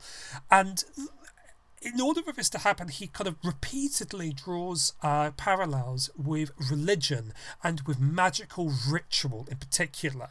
Theatre for Artaud had to embrace the unreal, the symbolic, the metaphysical, and the ritualistic in order to redeem itself from the devil curse of realism.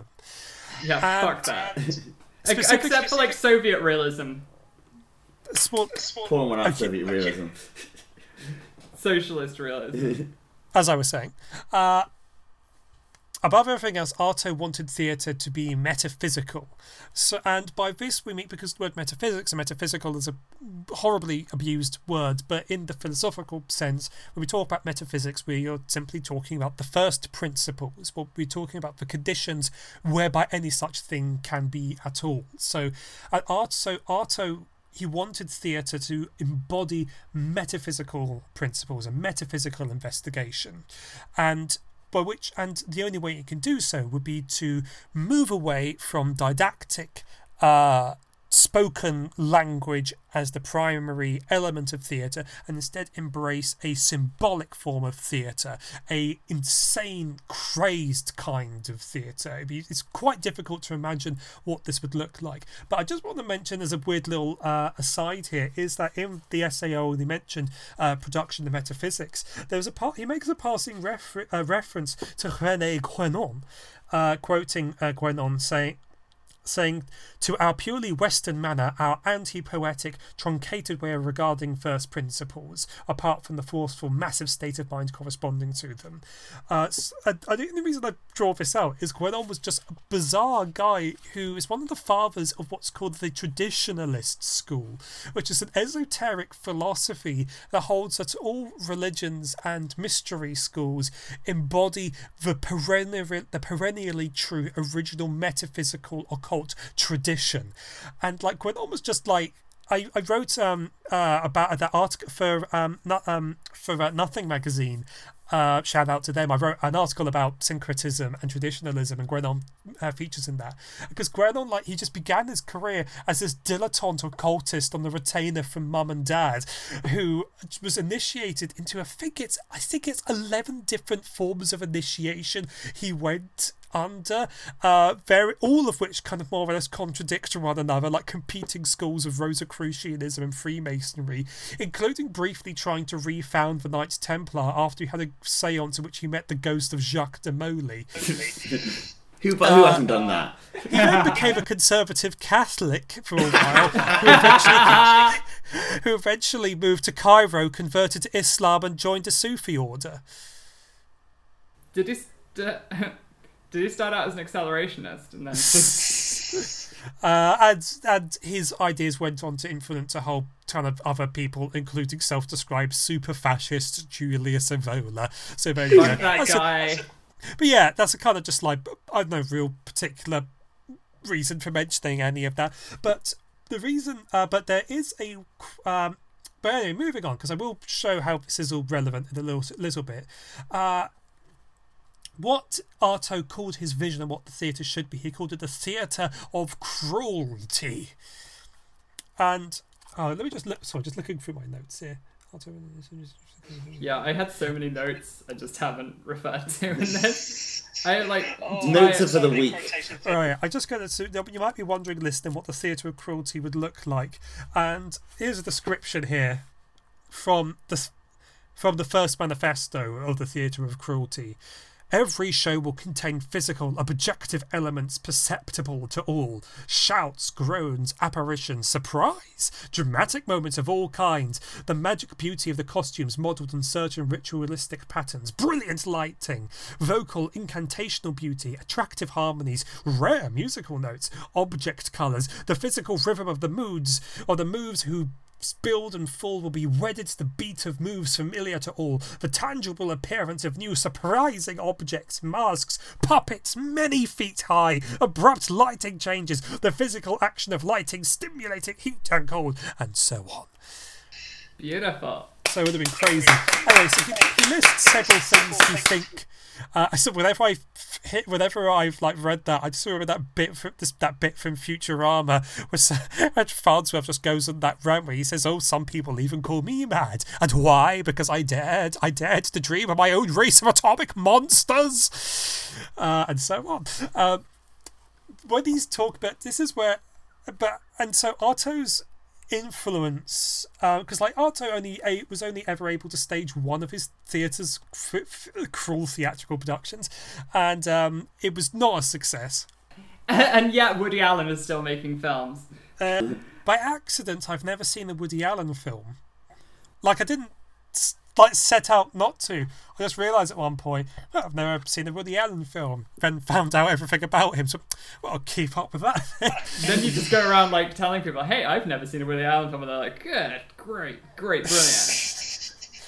So when it comes to what Artaud envisaged being, suitable subject text for the Theatre of Cruelty, one of the passing suggestions he makes in the first manifesto of the Theatre of Cruelty is one of the Marquis de Sade's tales, its eroticism transposed, allegorically represented and cloaked in the sense of a violent externalization of cruelty, masking the remainder. But in the second manifesto, he specifically says, and again, I just hear this in Farnsworth voice, just because the sheer intensity of it, the second manifesto, he states that the first... If I can find it, here we go. The first Theatre of Cruelty show will be entitled The Conquest of Mexico, and will indeed be The Conquest of Mexico. And what he states there, because although like throughout he's been talking about how this is going to be metaphysical theatre, and that kind of like calls to mind the idea that this is going to be ritualistic, abstract theatre, they won't really have anything to do with the real world, and especially because of Artaud's anti-realism.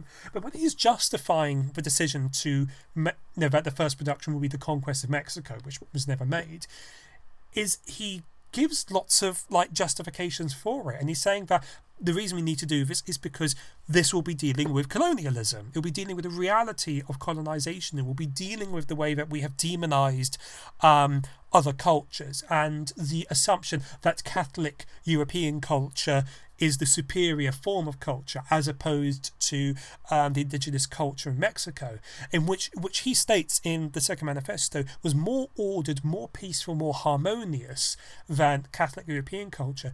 And this is where I kind of like hit a brick wall when it comes to my knowledge of the history of pre-Columbian Central America and Mexico, is that he claims this is because Mexican culture's foundational event was a revolution, while the revolution is more of an interruption in the progress of specifically French, but sort of Catholic European history, sort of more broadly so construed. And so he wants to have this play occur as a way of calling all of these assumptions about society and about culture and about politics, about civilization into question in a metaphysical way. He wants to burrow down to what are the first principles from whence comes everything else. And Artaud is absolutely, although like I said, his actual attempts to put these productions on largely failed. I mean, they were astonishingly ambitious. Like he says that for staging, for instance, he says where was it he says it? Let me just find the quote here.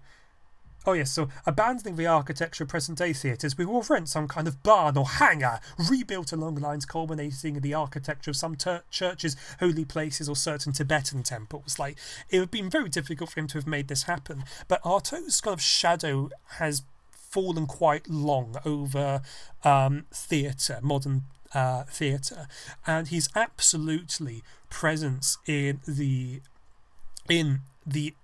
sort of like shameless anti-realism of Marat Sade. Because one thing we've not mentioned is every line in this play is in rhyme. It's all rhyming couplets except for the songs.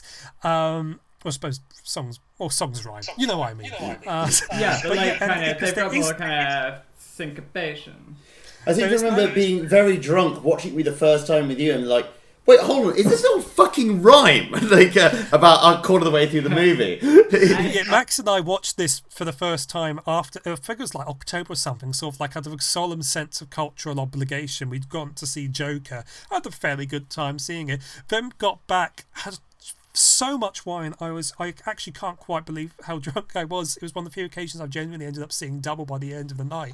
And Max was like, oh, there's this film I've been wanting to watch for ages. It's about Marat and Desaad has put it on, and it's one of those things where sort of like you're watching something which you realise is so stupendously good that just kind of burnt through by drunken stupor. And it's like, oh god, this is actually absolutely amazing, but I'm going to have to close one eye now because I'm seeing two screens now so I can actually get through this. So are we talking about how good the film is now? Yeah, we should mention that. He's brilliant. The gloves off. Okay. Before we transition away from Artaud, I just feel it's worth pointing out that Antonin Artaud actually played Marat in the 1920s Napoleon silent movie, 5.5 hour silent movie. Also, that's fucking remarkable. Reading. All right. Well, okay. Well, I mean, like, so Sean Artaud, what do you got to say about him? Returning to Artaud. So, like before, yeah, I'm just gonna, like, this isn't actually sort of connected to the play itself. I want to talk about why he refers to it as the theatre of cruelty, and there's a couple of remarks I'm going to quote from. The first one is from the first manifesto of the theatre of cruelty, where he states, "Cruelty. There can be no spectacle without an element of cruelty as the basis of every show. In our present degenerative state, metaphysics must be made to enter the mind through the body." Which is a fantastic image. And he goes on in a letter. He goes on to say, when he's defining what he means by this, and this actually has some very interesting parallels with Sade and the vision, like the inevitability of the torturer willing to be tortured in a Sadian novel. Where he says, We are wrong to make cruelty mean merciless bloodshed, pointless pursuits unrelated to physical ills. The Ethiopian Ra, carting off defeated princes and imposing servitude on them, was not driven to do so by a desperate thirst for blood. In fact, cruelty is not synonymous with bloodshed, martyred flesh, or crucified enemies. Associating cruelty and torture is only one minor aspect of the problem. Practicing cruelty involves a higher determination to which the executioner tormentor is also subject, and which he also must be resolved to endure when the time comes.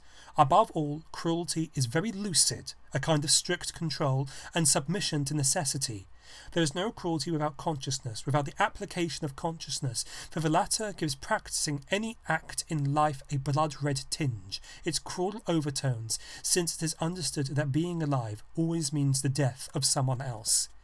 So for Artaud, cruelty is more a cold and clear vision of the truth of things and of the violence of the truth of things. I think there's a kind of tension here with Desaad then, isn't there? Because Artaud's vision of cruelty sounds almost like the Baconian enlightened vision that the world is as it is, with us as the master, with us wielding the knife of reason to dissect the world, and not reveling in it. You know, sort of like saying that this is necessity. For me to live, something else must die. And there's actually a very interesting tension there with Desaad's vision, and I think maybe this is the kind of like the cold light of metaphysics here, to which Desaad is opposed, because Desaad rails against a god he doesn't believe in, and against a nature who he knows is deaf to him because there is no mind to nature. And so there's a kind of absurdity, a knowing absurdity in Desaad's ambition to deface the face of the nature that gave him the desires he has, because he knows that nature has no face to deface. Interesting point. In Desaad, at no point is there ever a reference to an animal or a plant, because nature is so far beyond what he's into that it's purely a human world in Desaad's thing, because nature is beyond him. Sorry, just to back up your point. Thank you. That's great. But when it comes to the Artaudian, God, stupid bloody language. But it's wonderful. There's a wonderful review of a production of Marat Sade from 2011 in The Guardian by Michael Billington, who seems to be a proper gentleman. Fuck The Guardian. Just generally putting that out there. So let the press die, kill it if you have to. This production, like, I just actually want to point out that because of sort of like the connection here, there are points where sort of like you're talking and I actually have no idea what you're saying because I'm trying to speak at the same time, so I just hear some like echoes when I think I'm trying to make a point. Anyway. Well, you've got a hearty surprise in store for you for much of this episode. Anyway, so this production, which he gave 3 out of 5 stars, but also prompted numerous walkouts. There's a quote from here where he's saying, and when the asylum inmates run riot at the end of the first act, Nielsen, the director, spares us nothing, including the sight of a naked Nicholas Day being gang raped to the front of the stage. This and much more strikes me as Artaud, for Artaud's sake, rather than a clarification of the play's central ideas. And but as well as that, Artaud isn't the only figure that kind of like hovers over this play. The other, I think, actually, arguably, in some ways, more obvious referent, or perhaps truer referent, is Bertolt Brecht, who we talked about in that episode last year, or maybe the year before that. I've definitely read something other than like the Throat in the Opera, which I didn't read. I listened to the Peter File. Yeah, the reason I mentioned that is because the reason I mentioned that is not. Fuck. The reason I mentioned. Go on, Sean. The reason I mentioned that is because what we have with this film is we have like I think it's worth mentioning. So we've alluded to it already, but it's kind of like casting into clearer light, like the number of levels there are in what we're watching. We're watching a play being put on by the inmates of this asylum, being watched by an audience in this asylum by the family of the asylum's governor.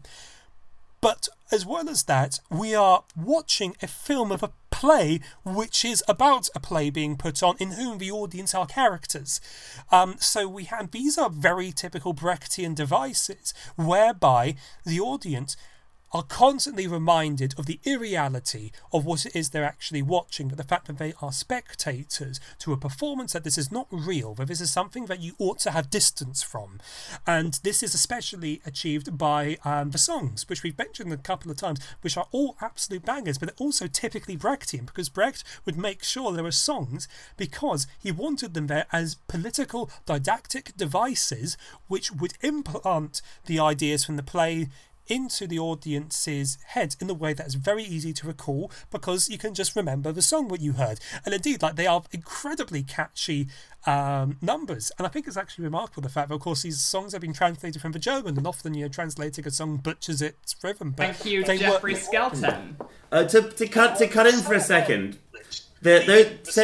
said songs actually go against one of the main rules of musicals in that songs are meant to advance the plot. Whereas every single song in Marat Sade is independent from the plot and has nothing to do with anything, and actually breaks up the action, like which is not it. I mean, it's a very small thing, but like the way that musical numbers are meant to work, the play does them in the complete inverse.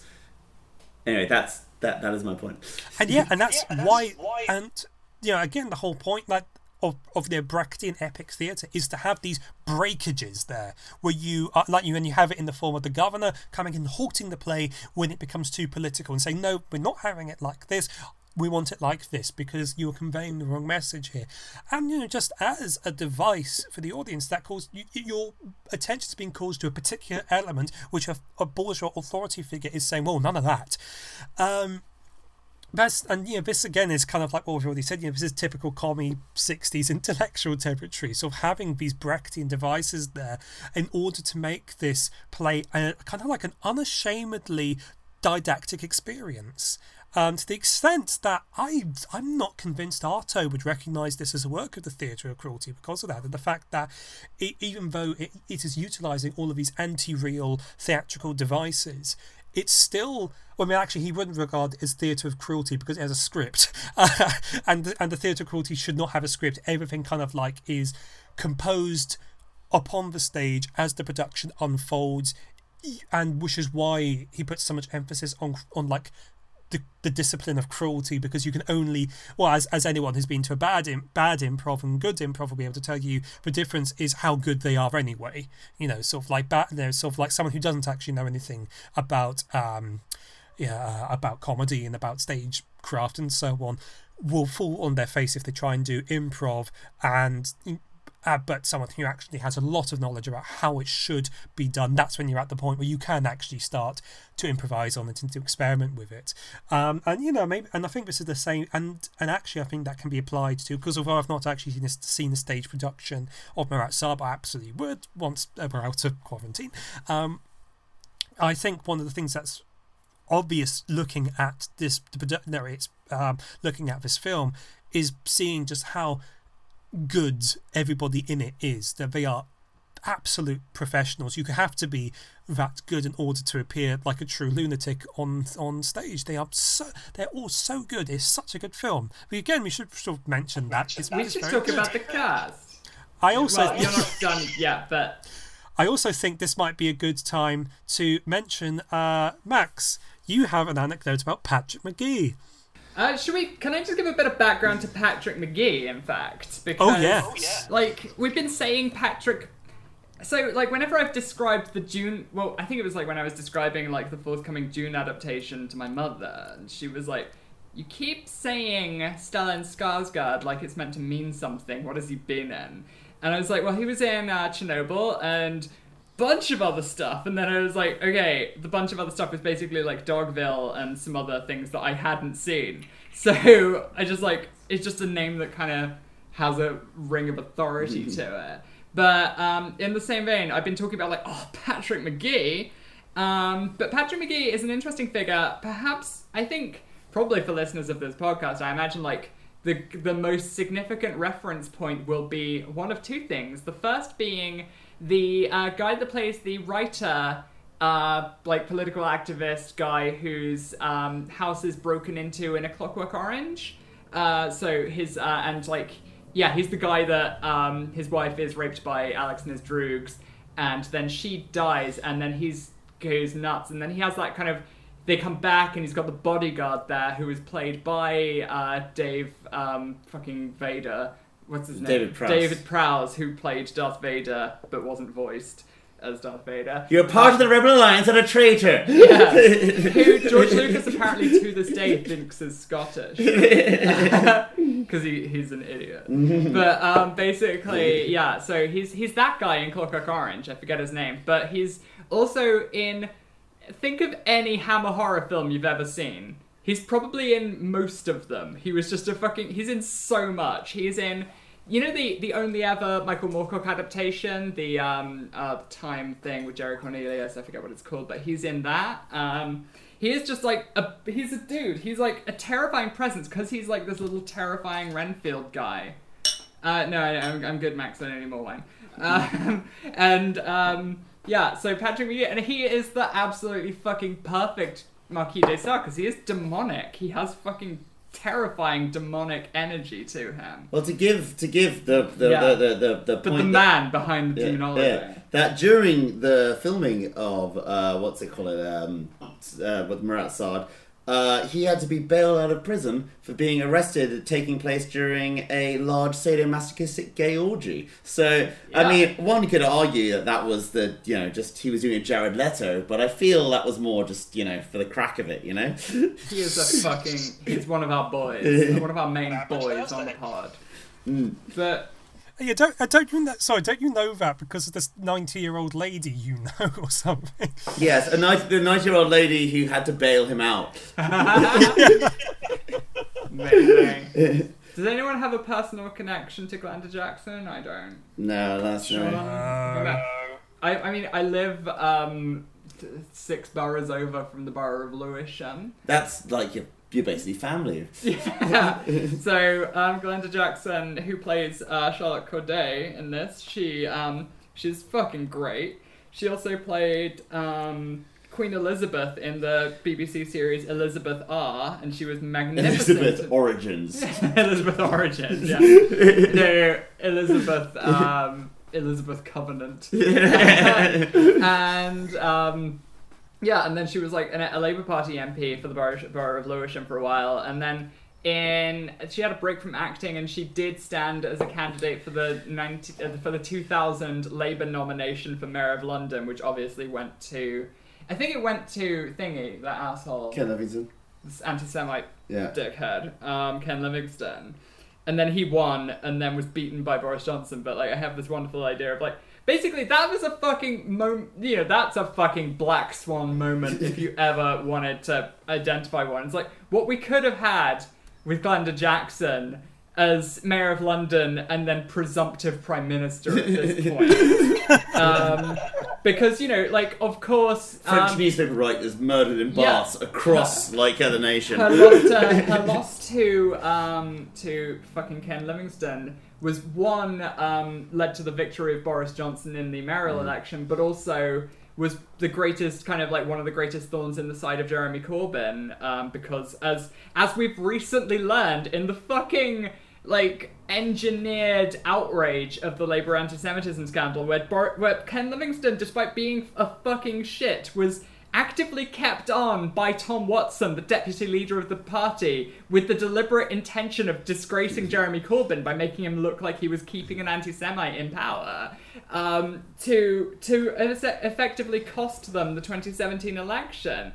But had that not happened, we might have we would have a kind of Corbyn Glenda Jackson coalition. And Glenda Jackson, I'm gonna link it out in the show notes that we never do, but go look at so when history was being rewritten, as it often is, following the death of Margaret Thatcher in 2013, everyone was like, oh, she kept the country together, all these fucking Labourite neoliberal shit fuck assholes.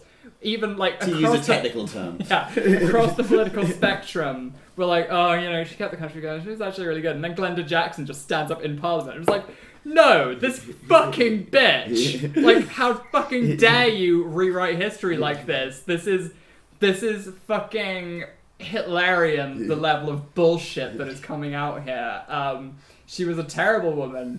And and she got a bit weird in that speech and said that she didn't even want to call Margaret Thatcher a woman, which was... Let's leave that. But yeah, Glenda Jackson, she would at least be Mayor of London in a Corbyn Prime Ministercy, and it would be a great...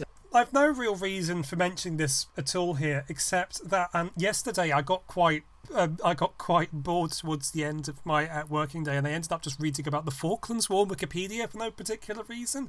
And it's led me down the rabbit hole of eventually watching the video of the Diana Gould-Margaret Thatcher exchange on Nationwide, and I think this is possibly the longest I've just looked at just steady footage of Margaret Thatcher's face and just being, dear God, what terrifying, inhuman entity this is. It is very much is clearly someone who one of those people who if no matter what period of history she occurred in, would have been more or less always evil somehow, just because of every sort of weird little complex their personality would have always led her to be exactly the person that she's like the boys from Brazil. She's nice to lost children, is all I'm saying. Wait, That remark makes no sense to the audience, Max. You have to explain that.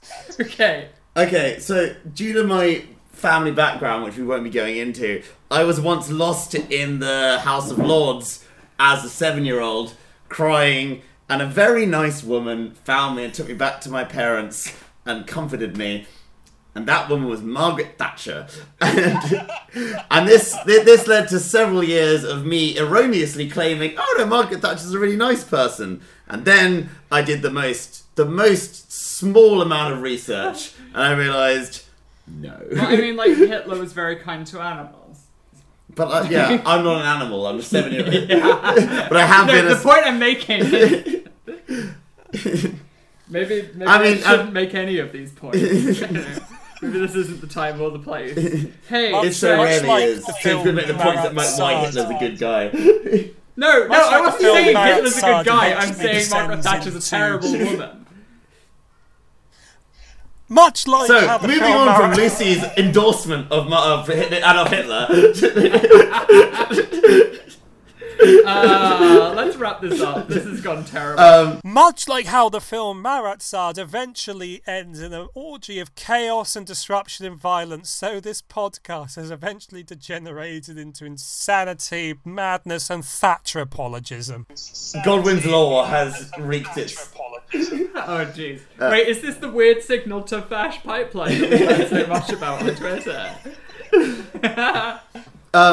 I don't know how this is gonna really relate to it, but since we've been so focused on the French Revolution and its various ups and downs, to put it politely, there's a quote from Mark Twain from his book A Connecticut Yankee in King Arthur's Court that I feel is actually pretty apropos for the French Revolution in general. And for closing out this monstrosity that this podcast has become. Indeed. The French Revolution might not be over, but this podcast certainly is. What's it called?